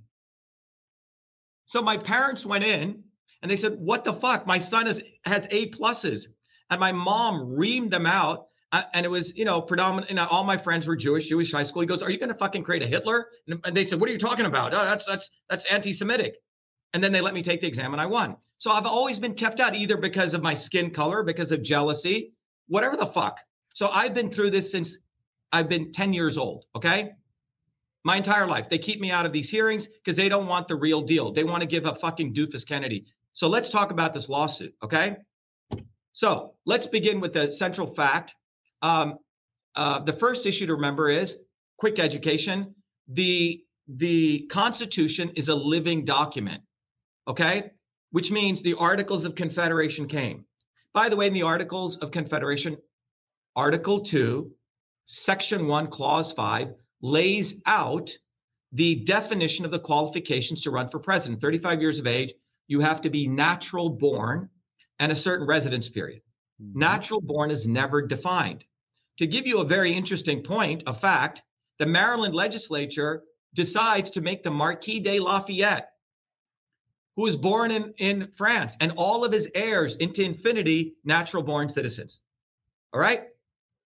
So natural born was never defined in Article 2, Section 1. Okay, Clause 5. Yeah, I can't. I won't pull it up right now. But yeah, you can pull it. Yeah. Okay. So that's the first point. So therefore, all the people who slept in high school and didn't really do their homework, and in fact, many, the article of natural born citizen, you got to be natural born. Well, they forget then the First Amendment came and the Bill of Rights. The First Amendment is the most important amendment next to the 14th Amendment, in my view, okay, which basically said political speech is the most protected speech. In fact, anyone can actually assert their right to run for any office. I'll get back to that, okay? Then, 100 years ago, we had a very, very important groundbreaking amendment called the 14th Amendment. And it has the Equal Protection Clause, which states clearly a natural-born citizen will be treated equally to a naturalized citizen, period. Now, since the passage of that amendment, in recent times, there have been many, many laws. By the way, the 14th Amendment applies to every state. Remember, the United States is a republic, and every state cannot distinguish between a naturalized citizen. You can't have two tiers of citizenship. And this is what led, remember, this has been around, and they didn't allow a black child to go to a public school, right? You had to have armed guards sent in there, Brown versus Board of Education, a historic lawsuit. Got it? Now, since the 14th Amendment, there have been many, many, many Supreme Court rulings, lower court rulings, which have clearly said a naturalized citizen must have the exact same rights as a natural-born citizen, period. Now, the Article 2, Section 1, Clause 5 says he can only be president, which is men. How did that change? If you refer to Article 2, Section 1, Clause 5, that means only, well, an amendment came, everyone should remember, called the 19th Amendment. That's why women can run. Well, the 14th Amendment, which came before that, allows me, a naturalized citizen, not only to run, because the FEC has already ruled that, but also, more importantly, be president, period. And we will win this lawsuit, and 20 years from now, the lawyers will say, well, I wish I had filed that lawsuit. Obvious, it's fucking discriminatory, period. So we have leaders in every state, and this is what scares them so much. That's why they were making me invisible. You know, you can get these bumper stickers, put it on the back of your car, 100,000 people will see it. But most importantly is that we need to get on the ballot in every state, Viva. Now, most of the Secretary of States are either appointed, dumb, okay? They don't know the law. They're part of this massive bureaucracy. So this lawsuit, if you go to the top of it, it says declaratory relief. So the lawsuit is filed in federal court in DC. The defendants in the lawsuit are Gary Thompson, who runs the Election Commission, but more importantly, Merrick Garland, who's the Attorney General. And why are we filing it against him? Because we want the courts to order Merrick Garland, like Brown versus Board of Education, order him to tell all the states now, hey, this guy's running for office and it's unconstitutional if you stop him from getting on the ballot. So I'm preemptively doing this. Yeah, well, Okay. we've taught everybody watching this channel for a while knows injunctive relief, declaratory relief, and the lawsuit itself. I've shared it in our locals community. I shared it with the chat in Rumble. I mean, but the lawsuit's simple. You're preemptively asking not to be restricted on three counts. On three counts. First and Amendment. Now the issue. Before you get there, I just want to say, like, the joke is going to be it's premature. It's premature, no standing, or it's moot. I mean, you're going to get. I would imagine they're going to say, right, until you have a problem, you don't have a problem. Come back when you have a problem. By then, they're going to say you should have done it earlier. Right. Declaratory relief, do not prohibit me, allow me to be on the ballot. You filed your papers. Have they? What's the process when you do this? Do they get stamped approved? Yes. So you can go look at it, FEC 1 and 2. So what happens is, remember, the FEC, there's also another rule the courts have to do called agency deference. If you're the courts and an agency has already gone through, because there's called subject matter experts, and there's a whole body of law called agency deference. So in 2011, the FEC ruled in their thing, they said you can't get matching funds, but you can, a naturalized citizen can run for office and raise money. Okay? Period. That's been declared. So in the United States, before you can run for office, I have to fill out paperwork called FEC 1, which says I'm running for office, and FEC 2, or the other way around, that declares your committee. Got it, Viva? I've filed those, and we've also filed how much donations we raised. We raised a couple $1,000s. We just started. Okay. So the FEC hasn't rejected my lawsuit and my papers. They haven't thrown it away, period. Now the issue is, I'm an educator, man. I educated people on the immune system. So I've always put my butt out on the line. We're going to have to educate all the numbnuts out there who were smoking weed all day in the back of history class that you know what? Shut the fuck up. 14th Amendment is there. And not only can I run, but I can also be president of the United States. And in fact, for the 22 million naturalized citizens, it's going to be a much better talent pool. We have to understand, when the natural born citizen clause was put in place, as well as slavery and among other things, it was done at a time when the founders were afraid, right? They were afraid that a prince would come in and become president, and when it was a fledgling democracy. That's when it came. We have to understand the context. By the way, do you know, Viva, in Massachusetts, it says for me to run for governor, I have to be a Christian. I have to declare I'm a Christian. These are how archaic this shit is, right? So people just accept it. So my point is that Article 2, Section 1 is old, all right? And I have frankly, the passion, because of what I've contributed to the United States, to say I have the rights. I don't want to be a fucking second-class citizen. I already dealt with that in India. I'm equal. Naturalized citizens equals natural-born citizen. All citizens are equal. That was the 14th Amendment. And get it through your thick skull that abrogates and repeals Article 2, Section 1, Clause 5, period. And what will happen, this is my prediction, right? I have standing because I'm running for office, but they will dismiss it on something else. And it will go to the appeals court. This will go all the way to the Supreme Court. In the midst of this, Viva, I predict, as we're getting on the ballot and we submit every state, we have to collect signatures. Some guy, some Secretary of State who got a law degree but never really studied the law will say, oh, you can't be on the ballot. And that will create the conditions for us filing a PI, a preliminary injunction. Okay, because we'll have the lawsuit in place. So that's how it's going to go. Yeah, well, or even if they declare it, if they dismiss it for, I don't know, not lack of standing now, but it would be not right because you haven't suffered anything yet. You'll come back and you say, look, I filed, then you can't see it.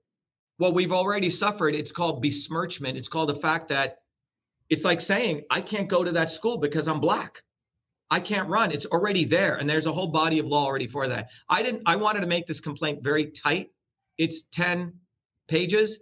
By the way, there's the number one constitutional lawyer on this, Paul Clark, has written a wonderful Illinois Review brief on this. He says it's unconstitutional to not allow a naturalized citizen to be president. Okay? The body of work is there, but most people are pussies. They don't want to take it on. Okay? Well, it has to be decided because I didn't come to this country to be a second-class fucking citizen. I'm a citizen, period. All citizens are created equal, period. And it's really fucked up that it's right in our face, man. It's the big elephant in the room. It's like slavery, it's like Brown versus Board of Education. I'm black. I should be allowed to go to the school, and the fucking rednecks are stopping you. Okay, fuck off. And that's what we want Merrick Garland to do. Well, it's an interesting argument. I mean, I'll just bring this up. Now I got the section. No person except a natural-born citizen, not defined in any defining section, but some people said that means native, that means born here, or a citizen of the United States at the time of the adoption of this Constitution shall be eligible. There you said it. At the time, there's a temporal issue there. At the time of the adoption of this Constitution. Now, go to the section of my lawsuit where I describe the 14th Amendment. And it makes it absolutely clear. And Bowling versus Sharp, very important lawsuit. It extended at the federal level. The 5th Amendment now reciprocates with the 14th Amendment. Okay? And by the way, to let everyone know, I have litigation experience more than 90% of the fucking lawyers, because most lawyers settle on the courthouse steps. I've been in federal court. I've won an injunction. My briefs were so good that the number one law firm's vice chairman thought I was I had people making up my lawsuits. So I've learned a little bit about the law, and I love the law. I wish I could have gone to law school, Viva, because to me, it's a very beautiful subject. It's like engineering in many ways. So, but we're going to win this. And we're going to, end of 2024, a lot of victories are going to come because we're going to demolish this left-right bullshit, and people will see what a real candidate looks like, what it means to think beyond left and right. And they're going to raise their consciousness. They're going to have self-respect for themselves. Why the fuck am I supporting a guy who philandered with 38 fucking women and then told his wife, okay, it's okay to go kill yourself, and then brought in the press, this is Booby Kennedy, took beautiful pictures praying over a coffin, and then had it exhumed and put somewhere else? A fucking prick. Dr. Shiva, I'm He's a fucking prick. Well, I'll say He's that, a like, fucking prick. I relate to some part of I don't know if it's your evolution of your being like, being polite and not sharing your opinion doesn't sway minds. The only question is where's that sweet spot my point in is the I'm middle. not going to change me. This is who I am. You know, you can bring me to the National Science Foundation. I'll give a Fulbright lecture. People say, wow, what a beautiful, but this is who I am. Why should I change the way I am? Go to New Jersey. You do something, it's like, shut the fuck up. People, everyday people talk like this, Viva. They don't put on a face like this, like Bobby Kennedy, and then go bang 38 women in the back. That's a prick, okay? They don't murder people and say, my family. RFK is the one who escalated the Vietnam War. John Kennedy, we are men of peace. Do you understand the bullshit these people do? They can take Charles Manson and make him Jesus Christ. The corruption is insidious. It's just you know where I stand. Well, no, you'll always know where I stand. It's only and people. And first of all, people can like or dislike you, and they can acknowledge or not acknowledge your accomplishments. Only from a realpolitik perspective. Much like I say, Maxime Bernier had no chance of winning, but it doesn't happen. It doesn't happen overnight. It happens slowly but surely, and at the very least, you can use that opposition voice. That's not true. Those. Revolutions occur overnight. Bamboo grows overnight. Well, hold on. Bamboo grows overnight, but it took years for the root system to grow. Yes. So let me. What I'm saying is, I have a book called System and Revolution. It's not to sell a book. People get it for free. Okay, you can Okay. Here's a bottom line. When I describe what a revolution is, I describe from engineering terms. It's a phase transition, and it occurs in a hysteresis mode. When ice goes to water, it occurs exactly at 212 degrees. I'm sorry, at 0 degrees plus, right? It's a phase shift. So when you have enough molecules vibrating, things occur. And here the molecules are people's consciousness. When enough people understand this left-right bullshit, when enough people understand why Kennedy and Trump are scumbags and generalize it, it's fucking over, Viva. And mark my words, it's going to happen in our lifetime globally. Because people are waking up, but the waking up that's occurring, and you're going to see more and more scumbags like the booby Kennedys come everywhere. Talking, two worlds, total hypocrites. But since our movement exists, which didn't exist before, we're going to be able to expose these people. And that's what scares them. So their only thing is to make me invisible. And I really appreciate you having this conversation. I really do. Well, because we're going to the... No, I really do. Because, I have to... In spite of the back and forth we've had, I just want to say that you're a fair human being. You're a good human being at a very deep level, because all of these other grifters will never put me on, because if they put me on, they'll say, fuck, this guy is real. And especially a guy like Joe fucking Rogan, who follows me. He's had many opportunities, but he knows the day he puts me on, people are going to realize what a fraud he is. That he goes with the wind. He's owned by a multi-billion-dollar organization.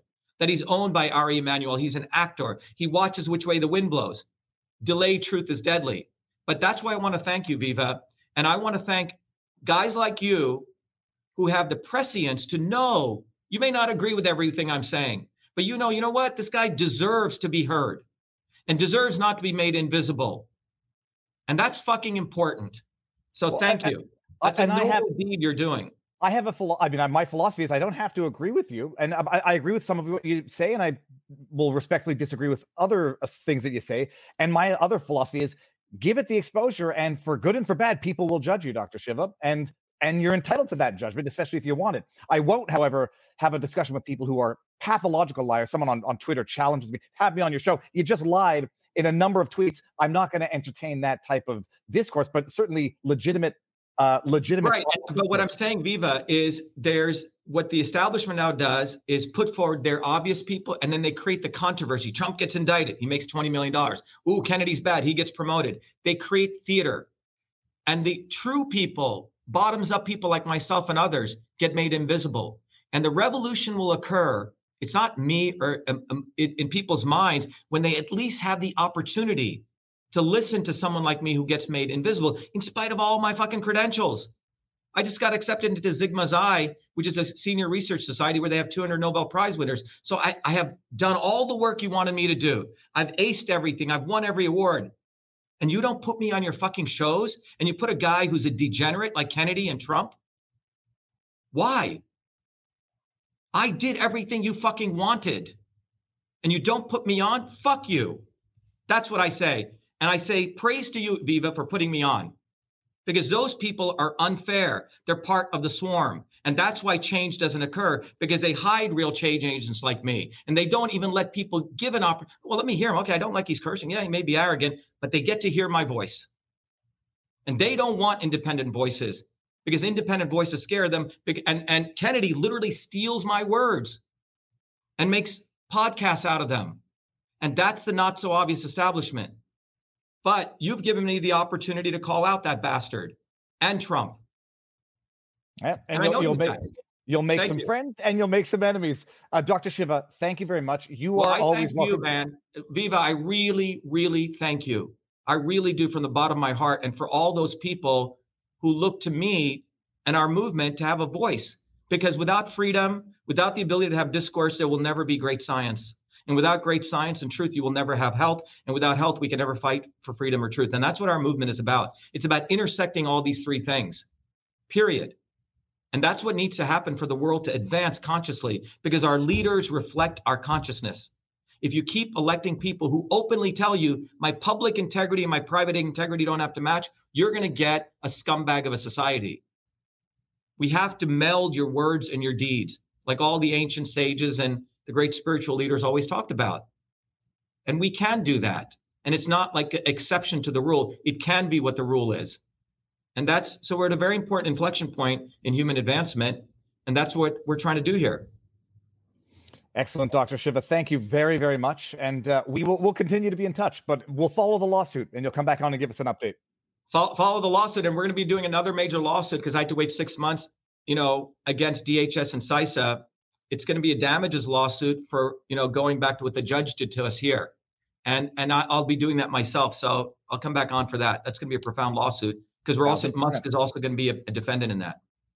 Well, maybe we'll have one day you and Musk, and you'll duke it out on the interwebs. Invite Kennedy and Trump and me. See if they show up. They won't. I might not be big enough for. I'll extend the invitation. I'd love to have RFK on. There's no question about that. Yeah, have Barnes modulate it if he wants. I would have Eric Hunley, moderate, because he's more, he hasn't taken a public position as much yet. But all right, Dr. Shiva, thank you very much. We'll be in touch and we'll keep in touch. Viva, thanks. Be well, my pleasure. Man. Be the light. Have a good one. You. All right, bye-bye. Jason Lavigne has been in the background. Holy cows. He's had the first person view of this. That was phenomenal. I love it. I don't even consider that to be a heated discussion. I like and understand Dr. Shiva's passion. I do also understand it's going to rub it's going to rub a third of the people the wrong way on one side, a third of the people the wrong way on the other side. It's going to rub some people the wrong way, period. But some people might cling, or at least understand, appreciate, and agree with some of the things that Dr. Shiva has to say. That was fantastic. All right, now we've got to just shift a little bit of tone and country. Jason Lavigne, I'm going to bring him on in like 30 seconds, is independent journalist. I don't even know what the word is anymore. It's like commentator, truth seeker. And I guess truth seekers have become the modern day independent journalists. And we're going to talk about what the hell's going on in Canada. And did I say it like about? We're going to talk about the Coutts 4 people. You all know about it because I've talked about it a few times, but we're going to go into much greater detail now. Jason, you ready? Coming in 3, 2. Oh, I was ahead of schedule. Sir, how goes the battle? Good morning, Viva. The battle is the battle, absolutely. And it's going good, actually. I got some good news, and I can bring some hope to you today. And I actually just want to comment on Dr. Shiva there. The independent voices, I absolutely would relate to that. He is right. We absolutely need a lot more independent voices, for sure. People can. What I love is he's not shy. He presents himself. If you don't like it, you won't like it. But at least you won't like what you know, as opposed to not liking what you don't know because you don't actually know what he said. Before we even get into the story here, tell the world who you are, because I discovered you relatively recently, I think. So I suspect other people might not know of you. Who are you? Well, my name is Jason Lavigne. I'm Alberta. I run a podcast. I'm running as an independent candidate for the next federal election here. And I'm just a truth seeker. So my entire thing here is I didn't like what I saw with the convoy and then the subsequent POEC. So I stood up and created a show, and I wanted to get the message out, because Canada and our media is absolutely not touching any of the important issues here, because we have quite the narrative machine here. Oh yeah, no, the Coutts 4 in particular has been muted. Now, I won't get into your childhood because we don't have enough time today. No problem. May I ask how old you are? 45. 45. May I ask what you did or do in life before having gotten into independent journalism, like education and profession? Absolutely. So I'm a nerd. So I do technology. My first career was technology. So I did all the ones and zeros and write code. And I did that to about 38. And then I went back to school. So I went to law school to go ahead and acquire a paralegal license because I wanted to have a lot more understanding of the law and be able to work with it correctly. And I graduated and I got my license and I wrote the test on my 40th birthday. So February 14th, 2017, I wrote my exam, passed it, and I became a legal professional on my 40th birthday. And then since then, I got into more things. Well, I mean, I see that's the biggest congratulations and achievement is at a later age. I mean, what was the average age of the people you were studying with? Half my age, for sure. Yeah, half my age. Intimidating and humbling is, I guess, one word. And also, on the other hand, maybe empowering in that you know a lot more than they do, and they don't even know what they don't know yet. And where are you located? But just not address, but like province, city-wise. Sure. I'm west of Edmonton, near a town called Breton, in between Drayton Valley and Breton. We made the news not too long ago with our wildfires here. It was pretty harsh out here. West of Edmonton. Let me just go ahead and grab a map. Okay, jokes aside, I'll look at that afterwards. Never eat shredded wheat. So you're closer to the west coast. I'm such an idiot. Jasper, towards the mountains is where I am. I'm between the mountains and the city. In a perfect place to be, by the way. Yes. Amazing. So now let's get into the story. I think everybody knows about the Coutts 4, but you certainly know more of the details. I've talked about it and read some of the articles live and explained it. Talked about it with Jeremy McKenzie when he was on, but even he was not directly involved tangentially. But tell us about the Coutts 4, the role that this incident played in the invocation of the Emergencies Act, and what the hell is going on with these 4 individuals, these 4 accused, who still, as far as I understand, remain behind bars.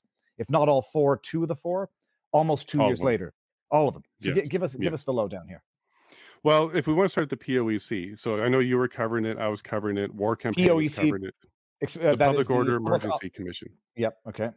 Yeah, and this was the inquiry that's required by law once the Emergency Act is invoked, and it has to happen within the first year. And yeah, we covered it, you covered it, and I believe War Campaign covered it, but that was it. For all of Canada, it was me, you, and one other person covering the POEC, and we followed it all the way to the end to the report. And I'm sure you remember there, Viva, that basically the entire POEC pointed to the Coutts guns as the real catalyst to create a nationwide emergency for Canada, because they tied it to a nationwide organization, which Jeremy McKenzie is very familiar with, and I know you understand is nothing more than a comedy group out of Nova Scotia. So this is how they tied that all together. Now, and during the POE... Just to stop you there so that people don't accuse me of straw manning. Sure. The Diagolon thing started off as a meme. Even CTV News wrote an article, meme, or did people take it seriously? So it started off as a meme joke. Everybody understood that. Even the news understood that. But then you have your hacks that try to turn a joke into reality and think that by their reporting, they somehow legitimize that absurdity. Sorry, go on. Absolutely. And with the vice president being a cocaine addicted goat, this is a comedy group. Philip he's rough to work with because I had to get an interview with Jeremy and I had to work with Philip. But at the end of this, what I learned was not only is Jeremy an excellent human being, he's also another political prisoner, and he's still going through things right now as we speak. So Jeremy McKenzie was just in court just yesterday dealing with this still. So this is quite the house of cards that was built up in the POEC, the Public Order Emergency Commission. And then the final report that we got from Rouleau really highlighted and pointed to the stuff that we didn't get to see during the POEC, which was all the in-camera stuff. Now, in-camera means in private. We don't get to see it. And a majority of that was the national security concerns that were caused by the Coutts 4. So the way I look at this, Viva, is it's an inverted pyramid of a house of cards. They didn't build a normal house of cards. It's an inverted one.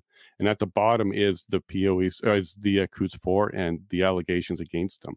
So this is why I think it's incredibly important to pay a lot of attention to what's going on here and what can come out of this. Because if those house of cards fall down, it's Brenda Lucki, the RCMP commissioner, and Trudeau and his entire cabinet that's sitting at the top of that. And the entire POEC could or should fall if this is the case, if this was a false allegation and false imprisonment. Well, that won't happen, and they'll never be able to. It won't happen, and also there's enough dirt already thrown out there that people will never believe it was absolutely fabricated. I'm trying to pull up an article from the time, February 24, 2022. Coutts arrests new details on the men and women charged in the border blockade, because there were two blockades at the time. There were multiple fronts of the protest. There was one, the Windsor blockade in Ontario, and then there was, I think it was called the Coutts blockade in Alberta. And allegedly, 4 individuals were arrested on charges of conspiring to murder an RCMP officer. The smoking gun evidence, oh, it's right there. The smoking gun evidence that they have, Lord knows what's in here, because it's just, it's laid out like the FBI laid out Trump's classified documents. Right. The smoking gun, if I can zoom in right here, to tie this into Diagolon, were these patches right here. Whether or not any of these firearms were actually unlawful, illegal in Canada, because Canada has very strict long arm rifles. You can't have magazines that carry more than 5 rounds. There's very strict. Whether or not any of these weapons were even illegal, other than looking scary in a picture, thrown in with some charges to conspire to murder an RCMP officer, this was one of the pretexts for how dangerous the protest had become. Absolutely. Okay. For sure. And boy, did they ever point to that picture a lot. And actually, if you pull up for a quick second, I'll just give you a quick little piece of information on that. There's 15 guns there. The only one that is prohibited is the one we call gun number 8. It's on the right-hand side. It's got the camouflage and it's got the nice scope on it. That's the only gun there that's prohibited. The rest are okay. The handguns also have restrictions on them. So the handguns and the one large gun on the right-hand side with the camouflage, those are the only ones that would be considered to be a problem. Well, sorry, which one did you say? The long arm? That one right there. Yeah, you're zooming in right there. Yeah. This one with the arrow, with the cursor on it? Just to the left of that one. This one. That's the one. Yeah, we call that gun number 8 because it's the 8th one there. That one is a prohibited weapon. The rest are prohibited outright, or authorized with a special permit, because the small ones you can't have their. Okay, so correct. Outright. So yeah, so the handguns you can get it. It's called a restricted PAL, so restricted license. Yeah. Yeah, but the other one you can't. That's what I just want to highlight, because the difference is the small arms are not illegal; they're restricted. You can lawfully own them with a license. If you say, and I don't know any better, that number 8 is just outright illegal in Canada because of whatever capacity, then I'll take your word for that as well. But I couldn't independently verify. Just so everybody understands, distinction between restricted, which means you can still own it with a license, your PAL license, small arms, and illegal, as in not allowed even with a license. Gun number 8, apparently. Correct. Okay. Correct. So gun number 8, and I just want to highlight, yes, it's very difficult or illegal for a citizen to own that gun, but we have found pictures of that gun in RCMP videos. Okay. So RCMP do own guns like that. Not saying it's that one. We don't know that, but we're just saying they do have access to it. That's not to say that the evidence could have been, not falsified. Mistakes happen, like absolutely. Accidents happen. Accidents happen. Okay. Sure. So if we want to be accurate. Yeah. The 4 men at the time, do you know what the details that led to them being arrested? Were they at the protest? From what I understood, the guns were seized not on site at the protest whatsoever. Correct. So I'll take you through minute by minute of their arrest, because it's a very important point. Thank you for bringing that up. So what we had was the RCMP officer, Roberto McHale, come out and give us an indication of what they were doing. And what she told everybody was this was a separate group from Coutts protesters, and they captured them, and they were violent offenders, and they were going to kill officers. However, the actual truth is at 9 p.m., February 13th, Chris Lysyk, while he was walking around doing a live stream at the protest itself at the Coutts border, he was arrested after he made what they called uttering threats. He wasn't arrested for conspiracy for anything. He was arrested at that time for uttering threats. And what he said was he was jealous of the police officer's weapon. So they arrested him at 9 p.m. At 9:50 p.m., also at the Coutts border, Tony Olenek was picked up for one mischief. Of the 4. He's one of the 4. Yep. Okay. Correct. So at this time at 9 p.m., we have one of the 4 picked up for uttering threats. We have Tony picked up for mischief 50 minutes later.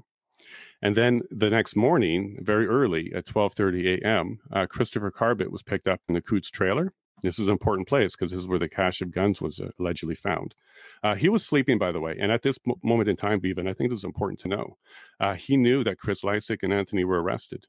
They all knew that they were being arrested. Not being arrested, but that they were arrested. And how did he respond? Did he run away with the guns? Did he go and try and get everybody? No, he fell asleep because, of course, we believe he's an innocent man. And then the next afternoon, on his way to work, nowhere near Coutts, by the way, 3 hours away west of Calgary, he was picked up on Highway 22 at 12 p.m., again, charged with mischief.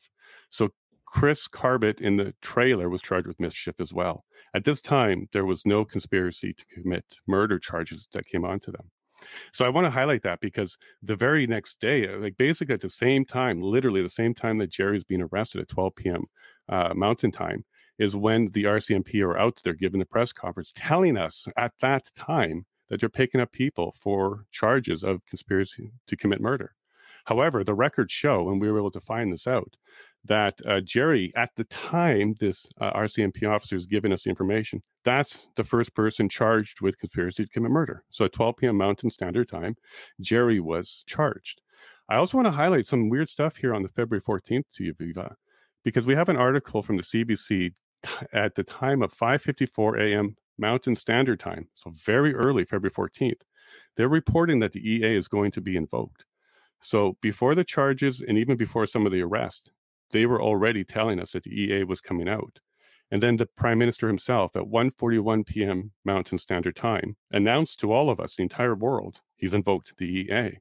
However, at 4:58 p.m. Mountain Standard Time, that's when the other three men were charged with conspiracy to commit murder. So at the time of the invocation of the EA, they weren't even fully charged. Now, let me, it's not that I trust but verify for everybody else out there. Where can people see we're not going to go through your homework now. Where can the people test, verify, and maybe even correct your homework in terms of timeline, details, facts like this? Well, we do put it out on our podcast every morning. So we do at least an hour where we talk about this. We've done 20 episodes now. So it's a lot of information sprinkled in there. And we do have access to the disclosure from all sides. So the defense and the Crown. So we have that disclosure. And we went through all of that to confirm our times this morning. Happy to share that information with anybody that wants to reach out. Well, yeah. And you'll give me your links and I'll put them in there so people can find them afterwards. So the individuals are arrested by 2 days after. So by February, what was the fourth arrest? February 16, 2022? No, so we're all arrested the 13th and 14th. So by noon on the 14th was Jerry on his way to work. He was the last one picked up. Noon on the 14th, and they're arrested. All but one of them are arrested on mischief-ish charges. One of them was arrested on... So Chris Lysick was arrested at 9 p.m. for his comment to a police officer about how nice his gun was and how he wished he had one. So that's on video. So Chris was streaming when that happened. So we know exactly how this went down and at what time. And also Tony was streaming just before he got arrested, like minutes before. So again, we know where he was and at what time. He was out. My follow-up question is, these four individuals have been in jail since that date. 523 days straight. And I want to highlight something that maybe people don't understand. They're not in prison. They're in a place called remand. And in Canada, remand is such a terrible place to be that we give you 2-to-1 on your time there, time served. So when you do some time there, let's say you did 100 days, it'll count as 200 days because it's a horrible place to be. There's no gym. You can't see your wife. There's no conjugal visits. In fact, prisons is an upgrade when it comes to the remand center. So they've spent 523 days in the worst place to possibly be when it comes to the justice system here in Alberta. And I'm just Googling one article right now, which says, I'm not going to bring it up. I don't want it. It says remand. Oh, this is looks like not a charity, but a John Howard Society of BC fact sheet. Someone in remand is either placed in pretrial center or in the provincial correctional facility. Those in remand custody prior to trial, there's concern about deprivation of freedom. Most especially if there is the possibility of infringement of these rights. These individuals, very serious, very scary charges, conspiracy to commit murder. Everybody has to fully appreciate, even according to legal scholars in Canada, there were examples of someone who attempted to commit murder on a police officer, still got bail. 100%. In Toronto, we have an accused police officer killer out with a GPS tracker.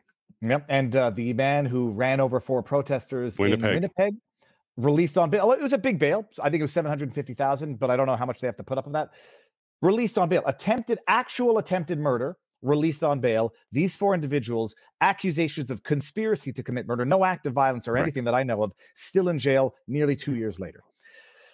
All right. Absolutely.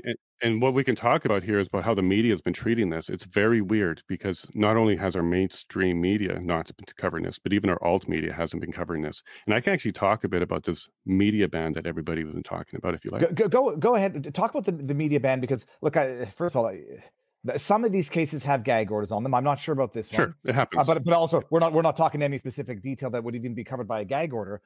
And then I'll entertain the ideas as to why you think alternative media might not be talking about it. But for sure, the floor is yours, sir.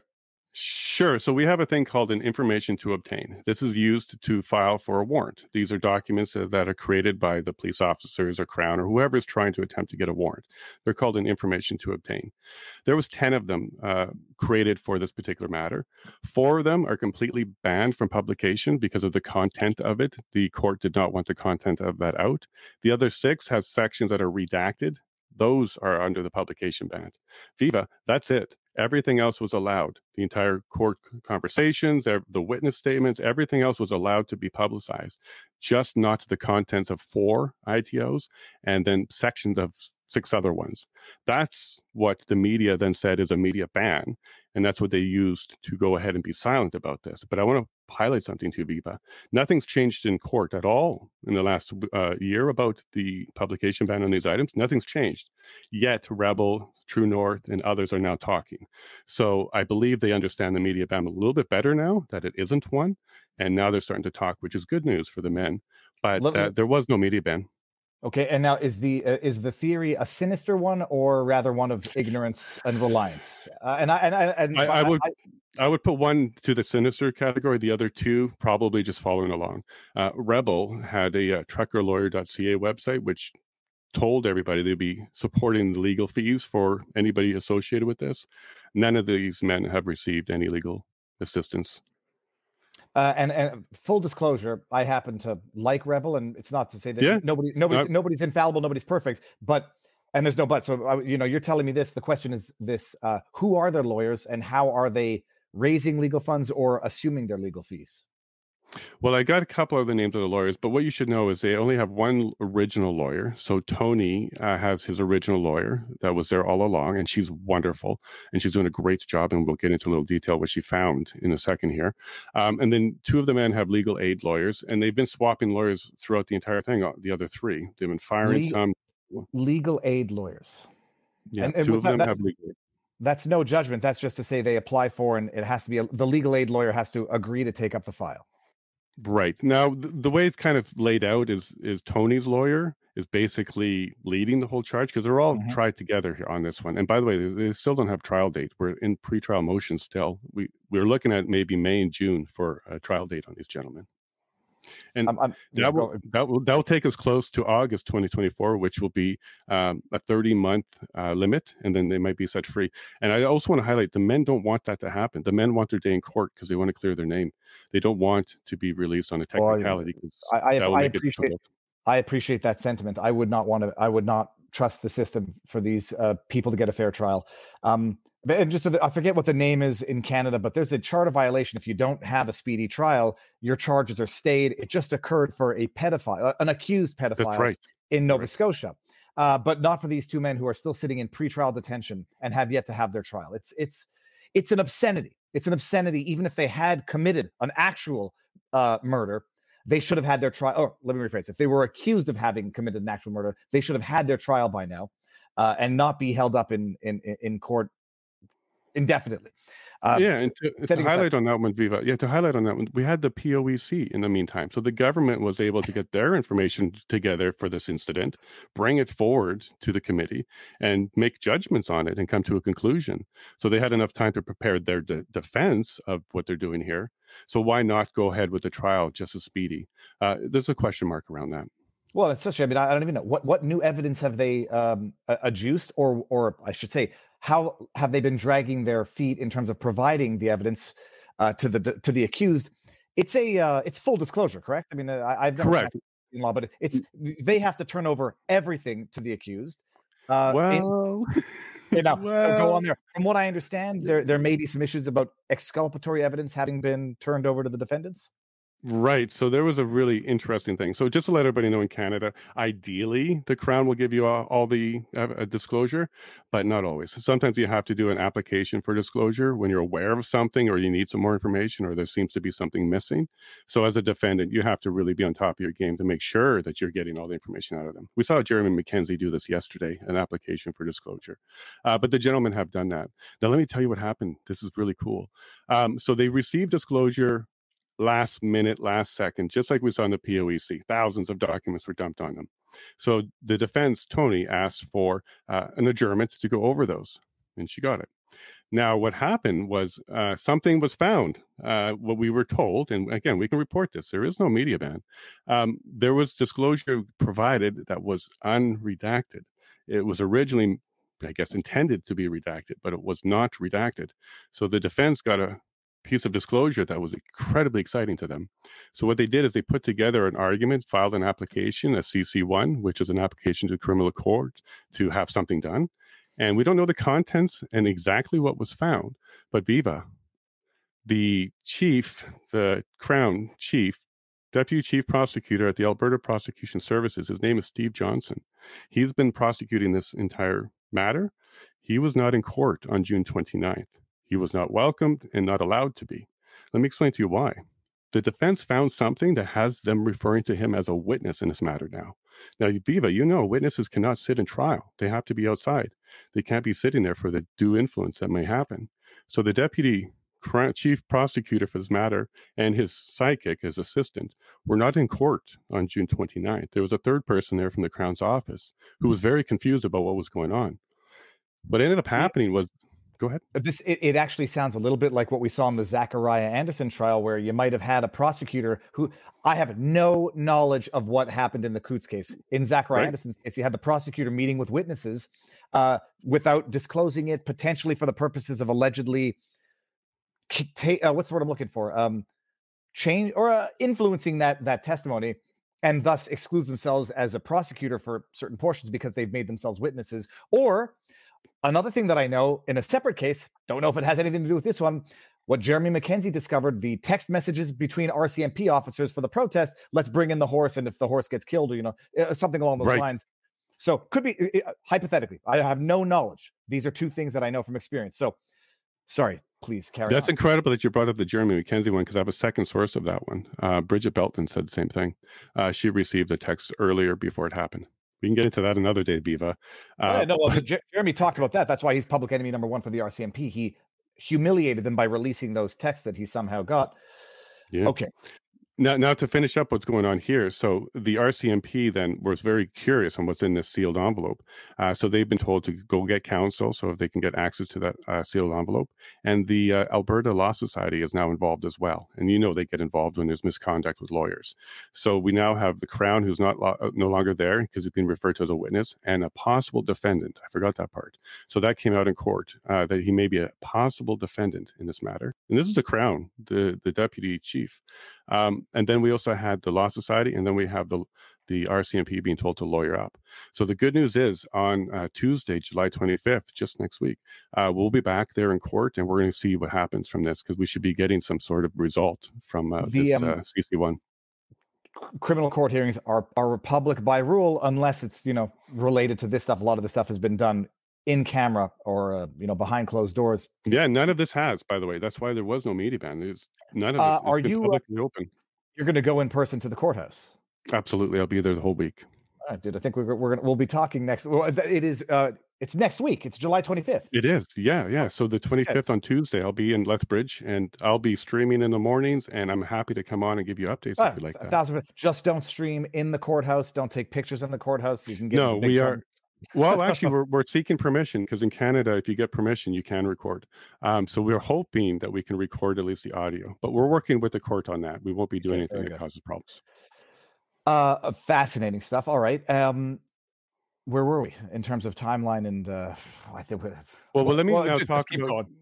Sure. Let me talk about how we're getting this information out, because mainstream media wasn't assisting us at all. So what we did is we reached out to a whole bunch of people that we knew, and eventually we got a hold of, he actually got sent to us, Gord McGill He writes for Newsweek.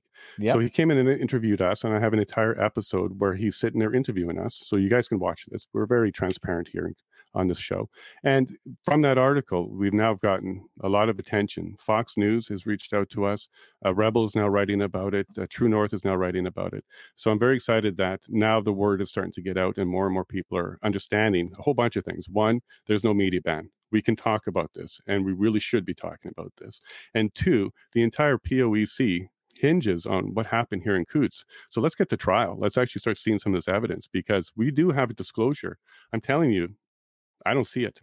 And I will, after this stream, I'm going to go flip back to that portion of the POEC where Justice Rouleau talks about the Coutts as the catalyst. I mean, literally the catalyst. Right. Like this, that was the basis for the violence, the fear of violence, etc. Mm-hmm. And that's not to say.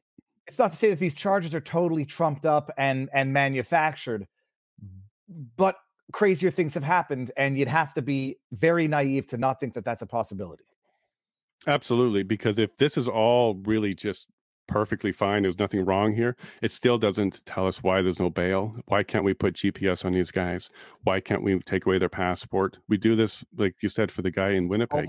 His only conditions was stay away from Winnipeg. You're not allowed to welcome back in Winnipeg. And a large bail, I think. Large cash, yeah, and we do 10% here in Canada. And then I believe he had a GPS tracker. But that was it. Like, he had conditions, and he's allowed to be free until trial. Because in Canada, we're supposed to be innocent until proven guilty. These gentlemen are not receiving that treatment right now.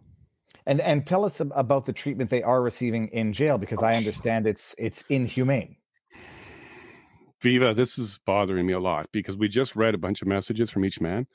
We have friends and family on every Friday, so we got a message from each man and read it out. Tony explained to us how happy he was because he saw a magpie through a window. And Chris told us how happy he was because he got to spend some time with a grasshopper. And we also got one from Jerry, who said, I got a beam of sun in for about a half an hour, and I got to watch it move across the wall. These men are in solitary confinement for 22 hours a day. They're not in general population. They don't get good food. They don't get medication. One of our gentlemen needs medication, but not medication. He needs supplements. And because the Alberta Health Services in Alberta does not see those as medication, it's not available to the men. They can't get anything that can't come through Alberta Health Services. So simple supplements for his knees, he can't get. And just yesterday, I'm happy to report that Chris Lysick, after a year and a half, got contact lenses. He can now see again. Can I ask the naive question? Why are they not in Gen Pop? Why are they in solitary? Because they're worried about them talking. They're keeping them separate. So two of them are in Lethbridge, and I believe one goes to Medicine Hat and one goes to Calgary. The two in Lethbridge can't be on the same floor. And if they do, for whatever reason, for crowding, have to put them on the same floor. There's guards on them specifically. They don't get to have the ability to speak. And I also want to highlight, one of them's married. And well, I was just going to ask that. Four men, only one married? Do any of them have children? Not that makes... There's 7 children. There's 7 children. There's 2 birthdays, 2 Father's Days so far that went by for all of them. There's 7 children here. It's unforgivable. And even if convicted, it would be unforgivable, because I say that just worst case scenario, they've stood justice, and even in prison, I presume that they would have, I mean, especially from what you're explaining, they'd have more rights than they currently have. Correct. Prison would be an upgrade for them. Correct. You get conjugal, there's a gym, you have a routine, you have your own cell, you have some stability, and you also know when you're getting out. They're in purgatory really right now because they have no idea what's going to happen. Not a clue. They're just sitting there waiting. This is the worst way to hold somebody, absolutely, for sure. It's supposed to be a temper. Let me tell you also about what the prisoners say, or the people that come in.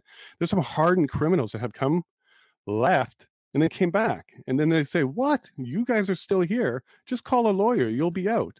So it's very surprising to hear these kind of stories coming from even hardened criminals. They're surprised because you're supposed to be in trial or in prison. You're not supposed to stay in remand indefinitely.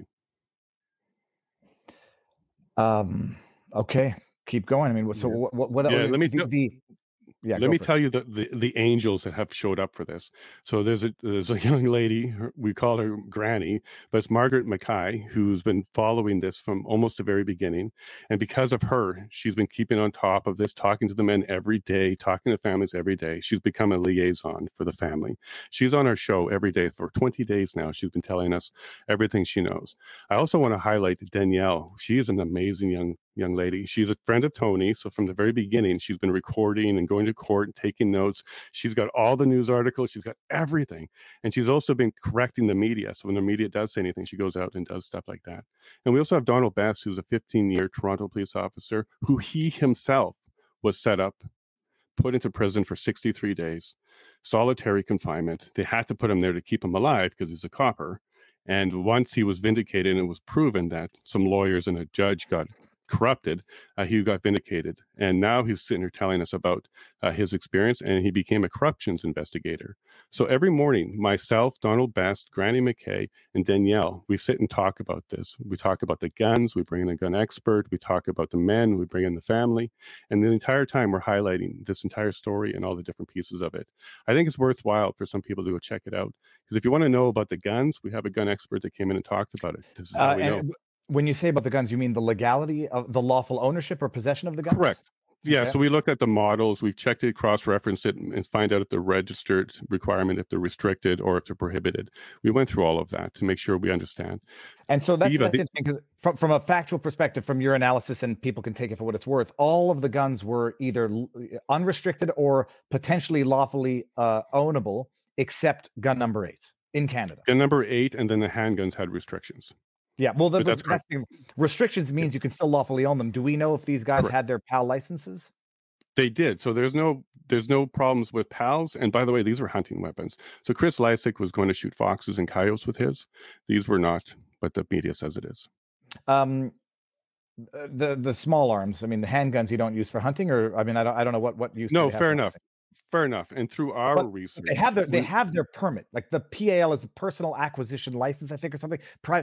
They have their license. You can apply for it. I've been saying for a while, like owning a gun in Canada is a liability, even if you go through the rigmarole, whatever that word is, of getting the license. But they had their PAL licenses. So even if those are restricted small arms, they can be lawfully owned. And by all accounts, it seems like they were, but for this conspiracy to commit murder. What is the extent of the conspiracy to commit murder? To flesh it out for anybody who doesn't know. Sure. And that's a great question because disclosure hasn't provided that to us, Viva.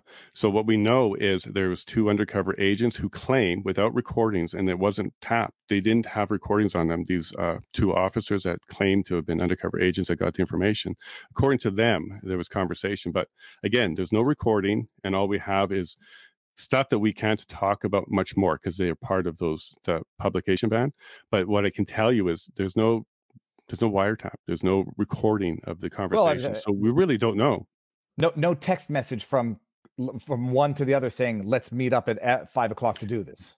No, but I can tell you that the affidavit from these 2 police officers, they contradict each other quite a bit, and they don't provide anything that substantiates conspiracy to commit murder, at least in my assessment of it. The bottom line, and from your understanding, the evidence to even support the allegations is what 2 undercover agents said. There's no written exhibit. There's no audio recording tap that would substantiate this.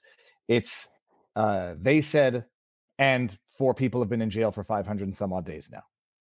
Correct. And from what we found in the POEC, they said on February 12th, which is 2 days before the arrest, February 12th is when they started to get intel about these gentlemen. So from February 12th to February 14th, we don't see the intel they didn't provide in disclosure. There isn't much there at all. And now I'll ask the question, not that past is necessarily prologue. Do any of these men have any prior convictions, violent or otherwise? Great question. 3 of them have a completely clean record. 1 of them has a juvenile record that was conditional release. So he didn't actually get convicted. Clean enough, in other words. Not that it means that someone who's got a clean record is not going to go out and commit conspiracy to commit murder against an RCMP officer. But if I had to bet, I know where I'd be hedging my bets. Okay. Yep. Yeah. And fully functional contributing members of society. What did they do for work before getting locked up? for 2 years, nearly? Well, Jerry was a lineman, so he goes up on the wires and he does all that stuff. Chris Carbert was a landscaper. He had his own business, very successful, award-winning, by the way. He won lots of awards with his business. Chris Lysick, I'm not quite sure. I'm going to have to check my notes on that, but he was just an average guy. And then Tony, he was an excavator operator and then basically a heavy equipment operator. So these are just regular Albertans. Okay, you got. At least on my end, the audio got garbled there. What was the fourth person? The fourth person is Chris. No, not Chris. Tony. So Tony. Sorry, I kind of lost myself there. So Tony was a lineman. Okay, go through the four one more time, just everybody. Okay, yeah. So Jerry's a lineman. Chris Carbert was a landscaper. Chris Lysick, I'm not quite sure, and then Tony was an excavator operator, heavy equipment operator. Perfect. So regular Albertans, regular Canadians. In fact, I want to tell you about their message. Two of them found faith in there, so they do Bible studies. So Tony, he runs a yoga class of all things to keep people together when he has his 2 hours out of solitary confinement. Keep in mind, 22 hours solitary, 2 hours out. And then Chris Carbert as well. He's opened up a Bible study and he's looking at maybe becoming a pastor, and he's been working that path as well. And when you hear messages from them, there's no hate or anger. In fact, Chris Carbert says he wants to help the people in the remand because it's horrible there. So this person who the government wants you to believe wanted to take down the government actually wants to improve the system that is against him at this moment. It's amazing. When I had the lectern guy on, Adam Johnson, he says, after his experience that he got out after 71 days, he says it's unfathomable, incomprehensible, unconscionable, even if these are hardened criminals, many of whom are not, many of whom are suffering sentences that far exceed the gravity of the crime. The conditions are inhumane in the States. I presume it's no better in Canada. It might just be a smaller population proportionate to the society. And let me tell you what a guard told Tony not too long ago. Or no, sorry, it was Jerry, because Jerry's been put in the max punishment. He's with hardened criminals like gangbangers and stuff. He's in the max stuff. A guard came up to him and said, "Listen, I thought you were a white supremacist. You don't seem to be one." And this was after getting to know Jerry over time.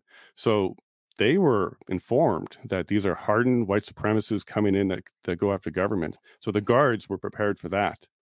The guards are turning. They're like, wait a minute. This is not quite right. Okay. Any more material facts that people have to know in order to appreciate the situation?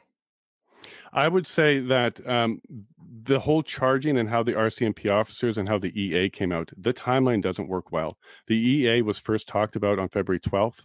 They first started talking about this group in February 12th. And if this group was so hardened and so horrible, why didn't they just go pick them all up as soon as they had enough? They didn't. They let them go to the Coutts border crossing. Two of them were down there. One fell asleep. Another guy went home, went to work the next day. These gentlemen were not picked up together. And also the cache of guns that you see on the table, there's 15 of them. Only 6 of them are attributed to the men. The other 9, we don't even know who the owners of those are. I'm sorry. Let's just stop right there. How do you know that? Disclosure. They were all picked up in the arrest records.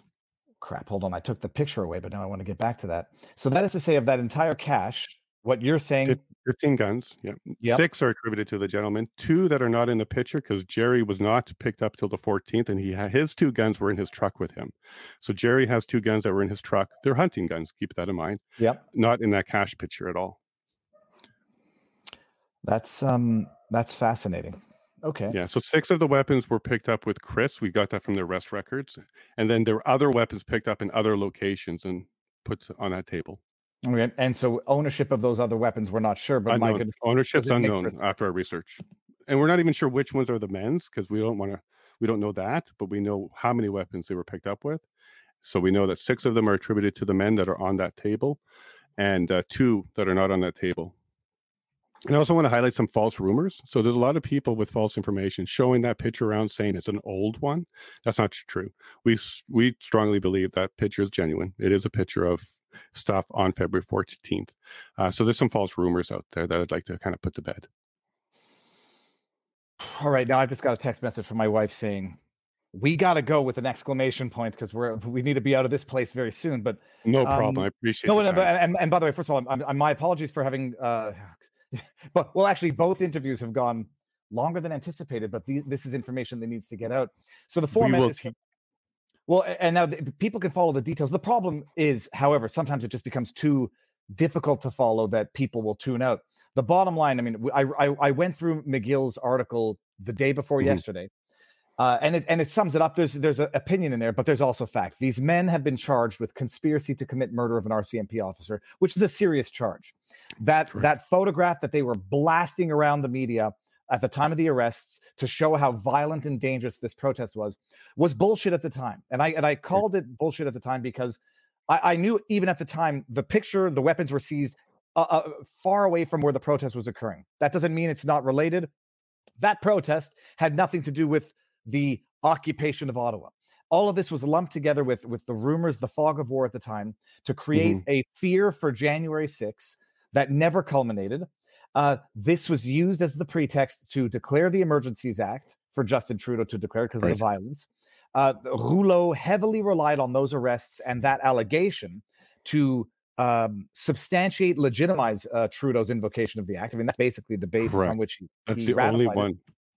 And these men, guilty or not, have been sitting in torturous, inhumane conditions for damn near 2 years off charges which any other non-political prisoner would have gotten bail under whatever restrict. I mean, you imagine, first of all, the bail that Tamara Litch, Chris Barber, Pat King got was or no, they didn't actually.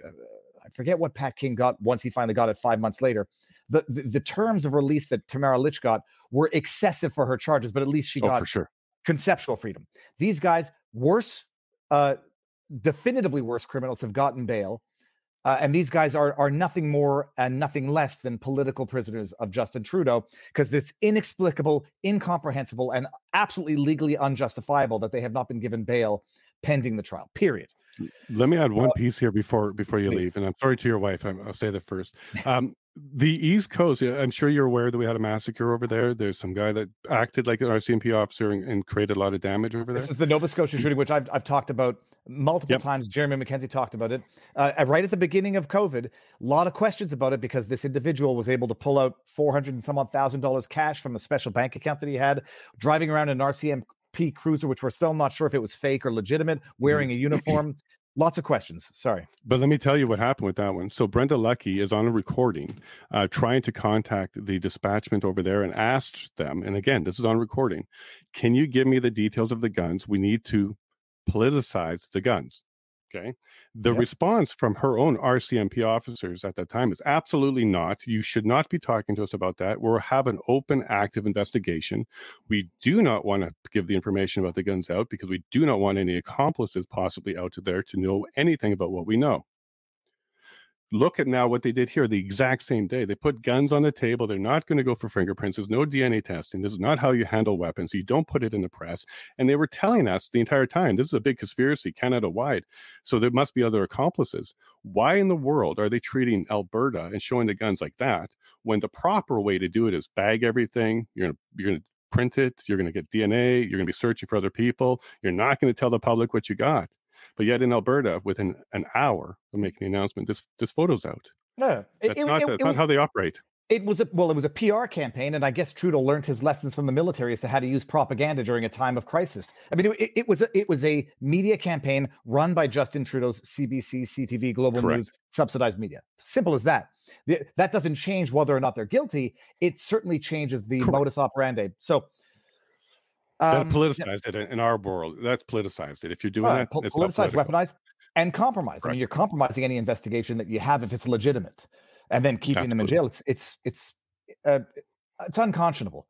The Nova Scotia one, Sorry. Happy to update you each day that we do this. I'll come back as often as you like. Yeah, so I understand that you have to run, but happy to let people know about our show every morning, 6 a.m. Please Mountain Time. Let them know. And after this is over, you'll send me your links and I'll put them all in the pinned comment, both on YouTube and when I put stuff there in Rumble. But please tell everybody who you are and where they can find you and how they can support you. Absolutely. So you can find me as Jason Lavigne MP everywhere. So that is for Member of Parliament. I saw you ask that. But yes, I am running for a Member of Parliament. And I'm on Rumble, YouTube. I'm on all the major platforms. More importantly, make sure you go check out the Facebook group page, Alberta Political Prisoners. This is run by Granny Mackay. That's got the best information about everything on it. And you can also check out her website. And I believe that's Granny Mackay, so MACKAY.ca. And from there, you can find out how you can support the men, get more involved, write letters, that kind of stuff. And it's a good way to kind of connect with the men. At least for now in the chat, I'm going to give everybody your Twitter feed and they can go find the other links from there. Just to let everybody know, I screen grabbed all of the chats because I'm going to have no time now to go through them. I'm going to go through them later, either on a separate stream or on a locals exclusive. And I'll get to all of them in vivabarneslaw.locals.com. Jason, you know, I think we've covered the material facts in a concise enough period of time that people can know to be outraged, because guilty or not, you should be outraged. And I'm going to go ahead on a limb and predict that these men were absolutely set up in bogus, if not outright bogus, at the very least, absolutely exaggerated charges, politically motivated and politically exercised. That's my prediction. That's my opinion. And we'll see what happens. I have no counter arguments for anything you just said there. No, we just saw how it played out with all of the other non-violent accused who were detained for excessive periods of time. It's authoritarian level stuff. It's Putin level stuff, ironically enough, from a government that sits there criticizing Putin all the time for, excessive jail, being harsh on journalists, et cetera, et cetera. Jason, keep up the good work. You stay. We'll say our proper goodbyes in a second. Everyone in the chat. Sure. This has been a very interesting morning, and it's almost not morning anymore. Everyone in the chat. Merci beaucoup, and God bless you. Merci. Thank you very much. Stay here. We'll say a few words afterwards. Everyone out there, go enjoy the day, and thank you all for being here.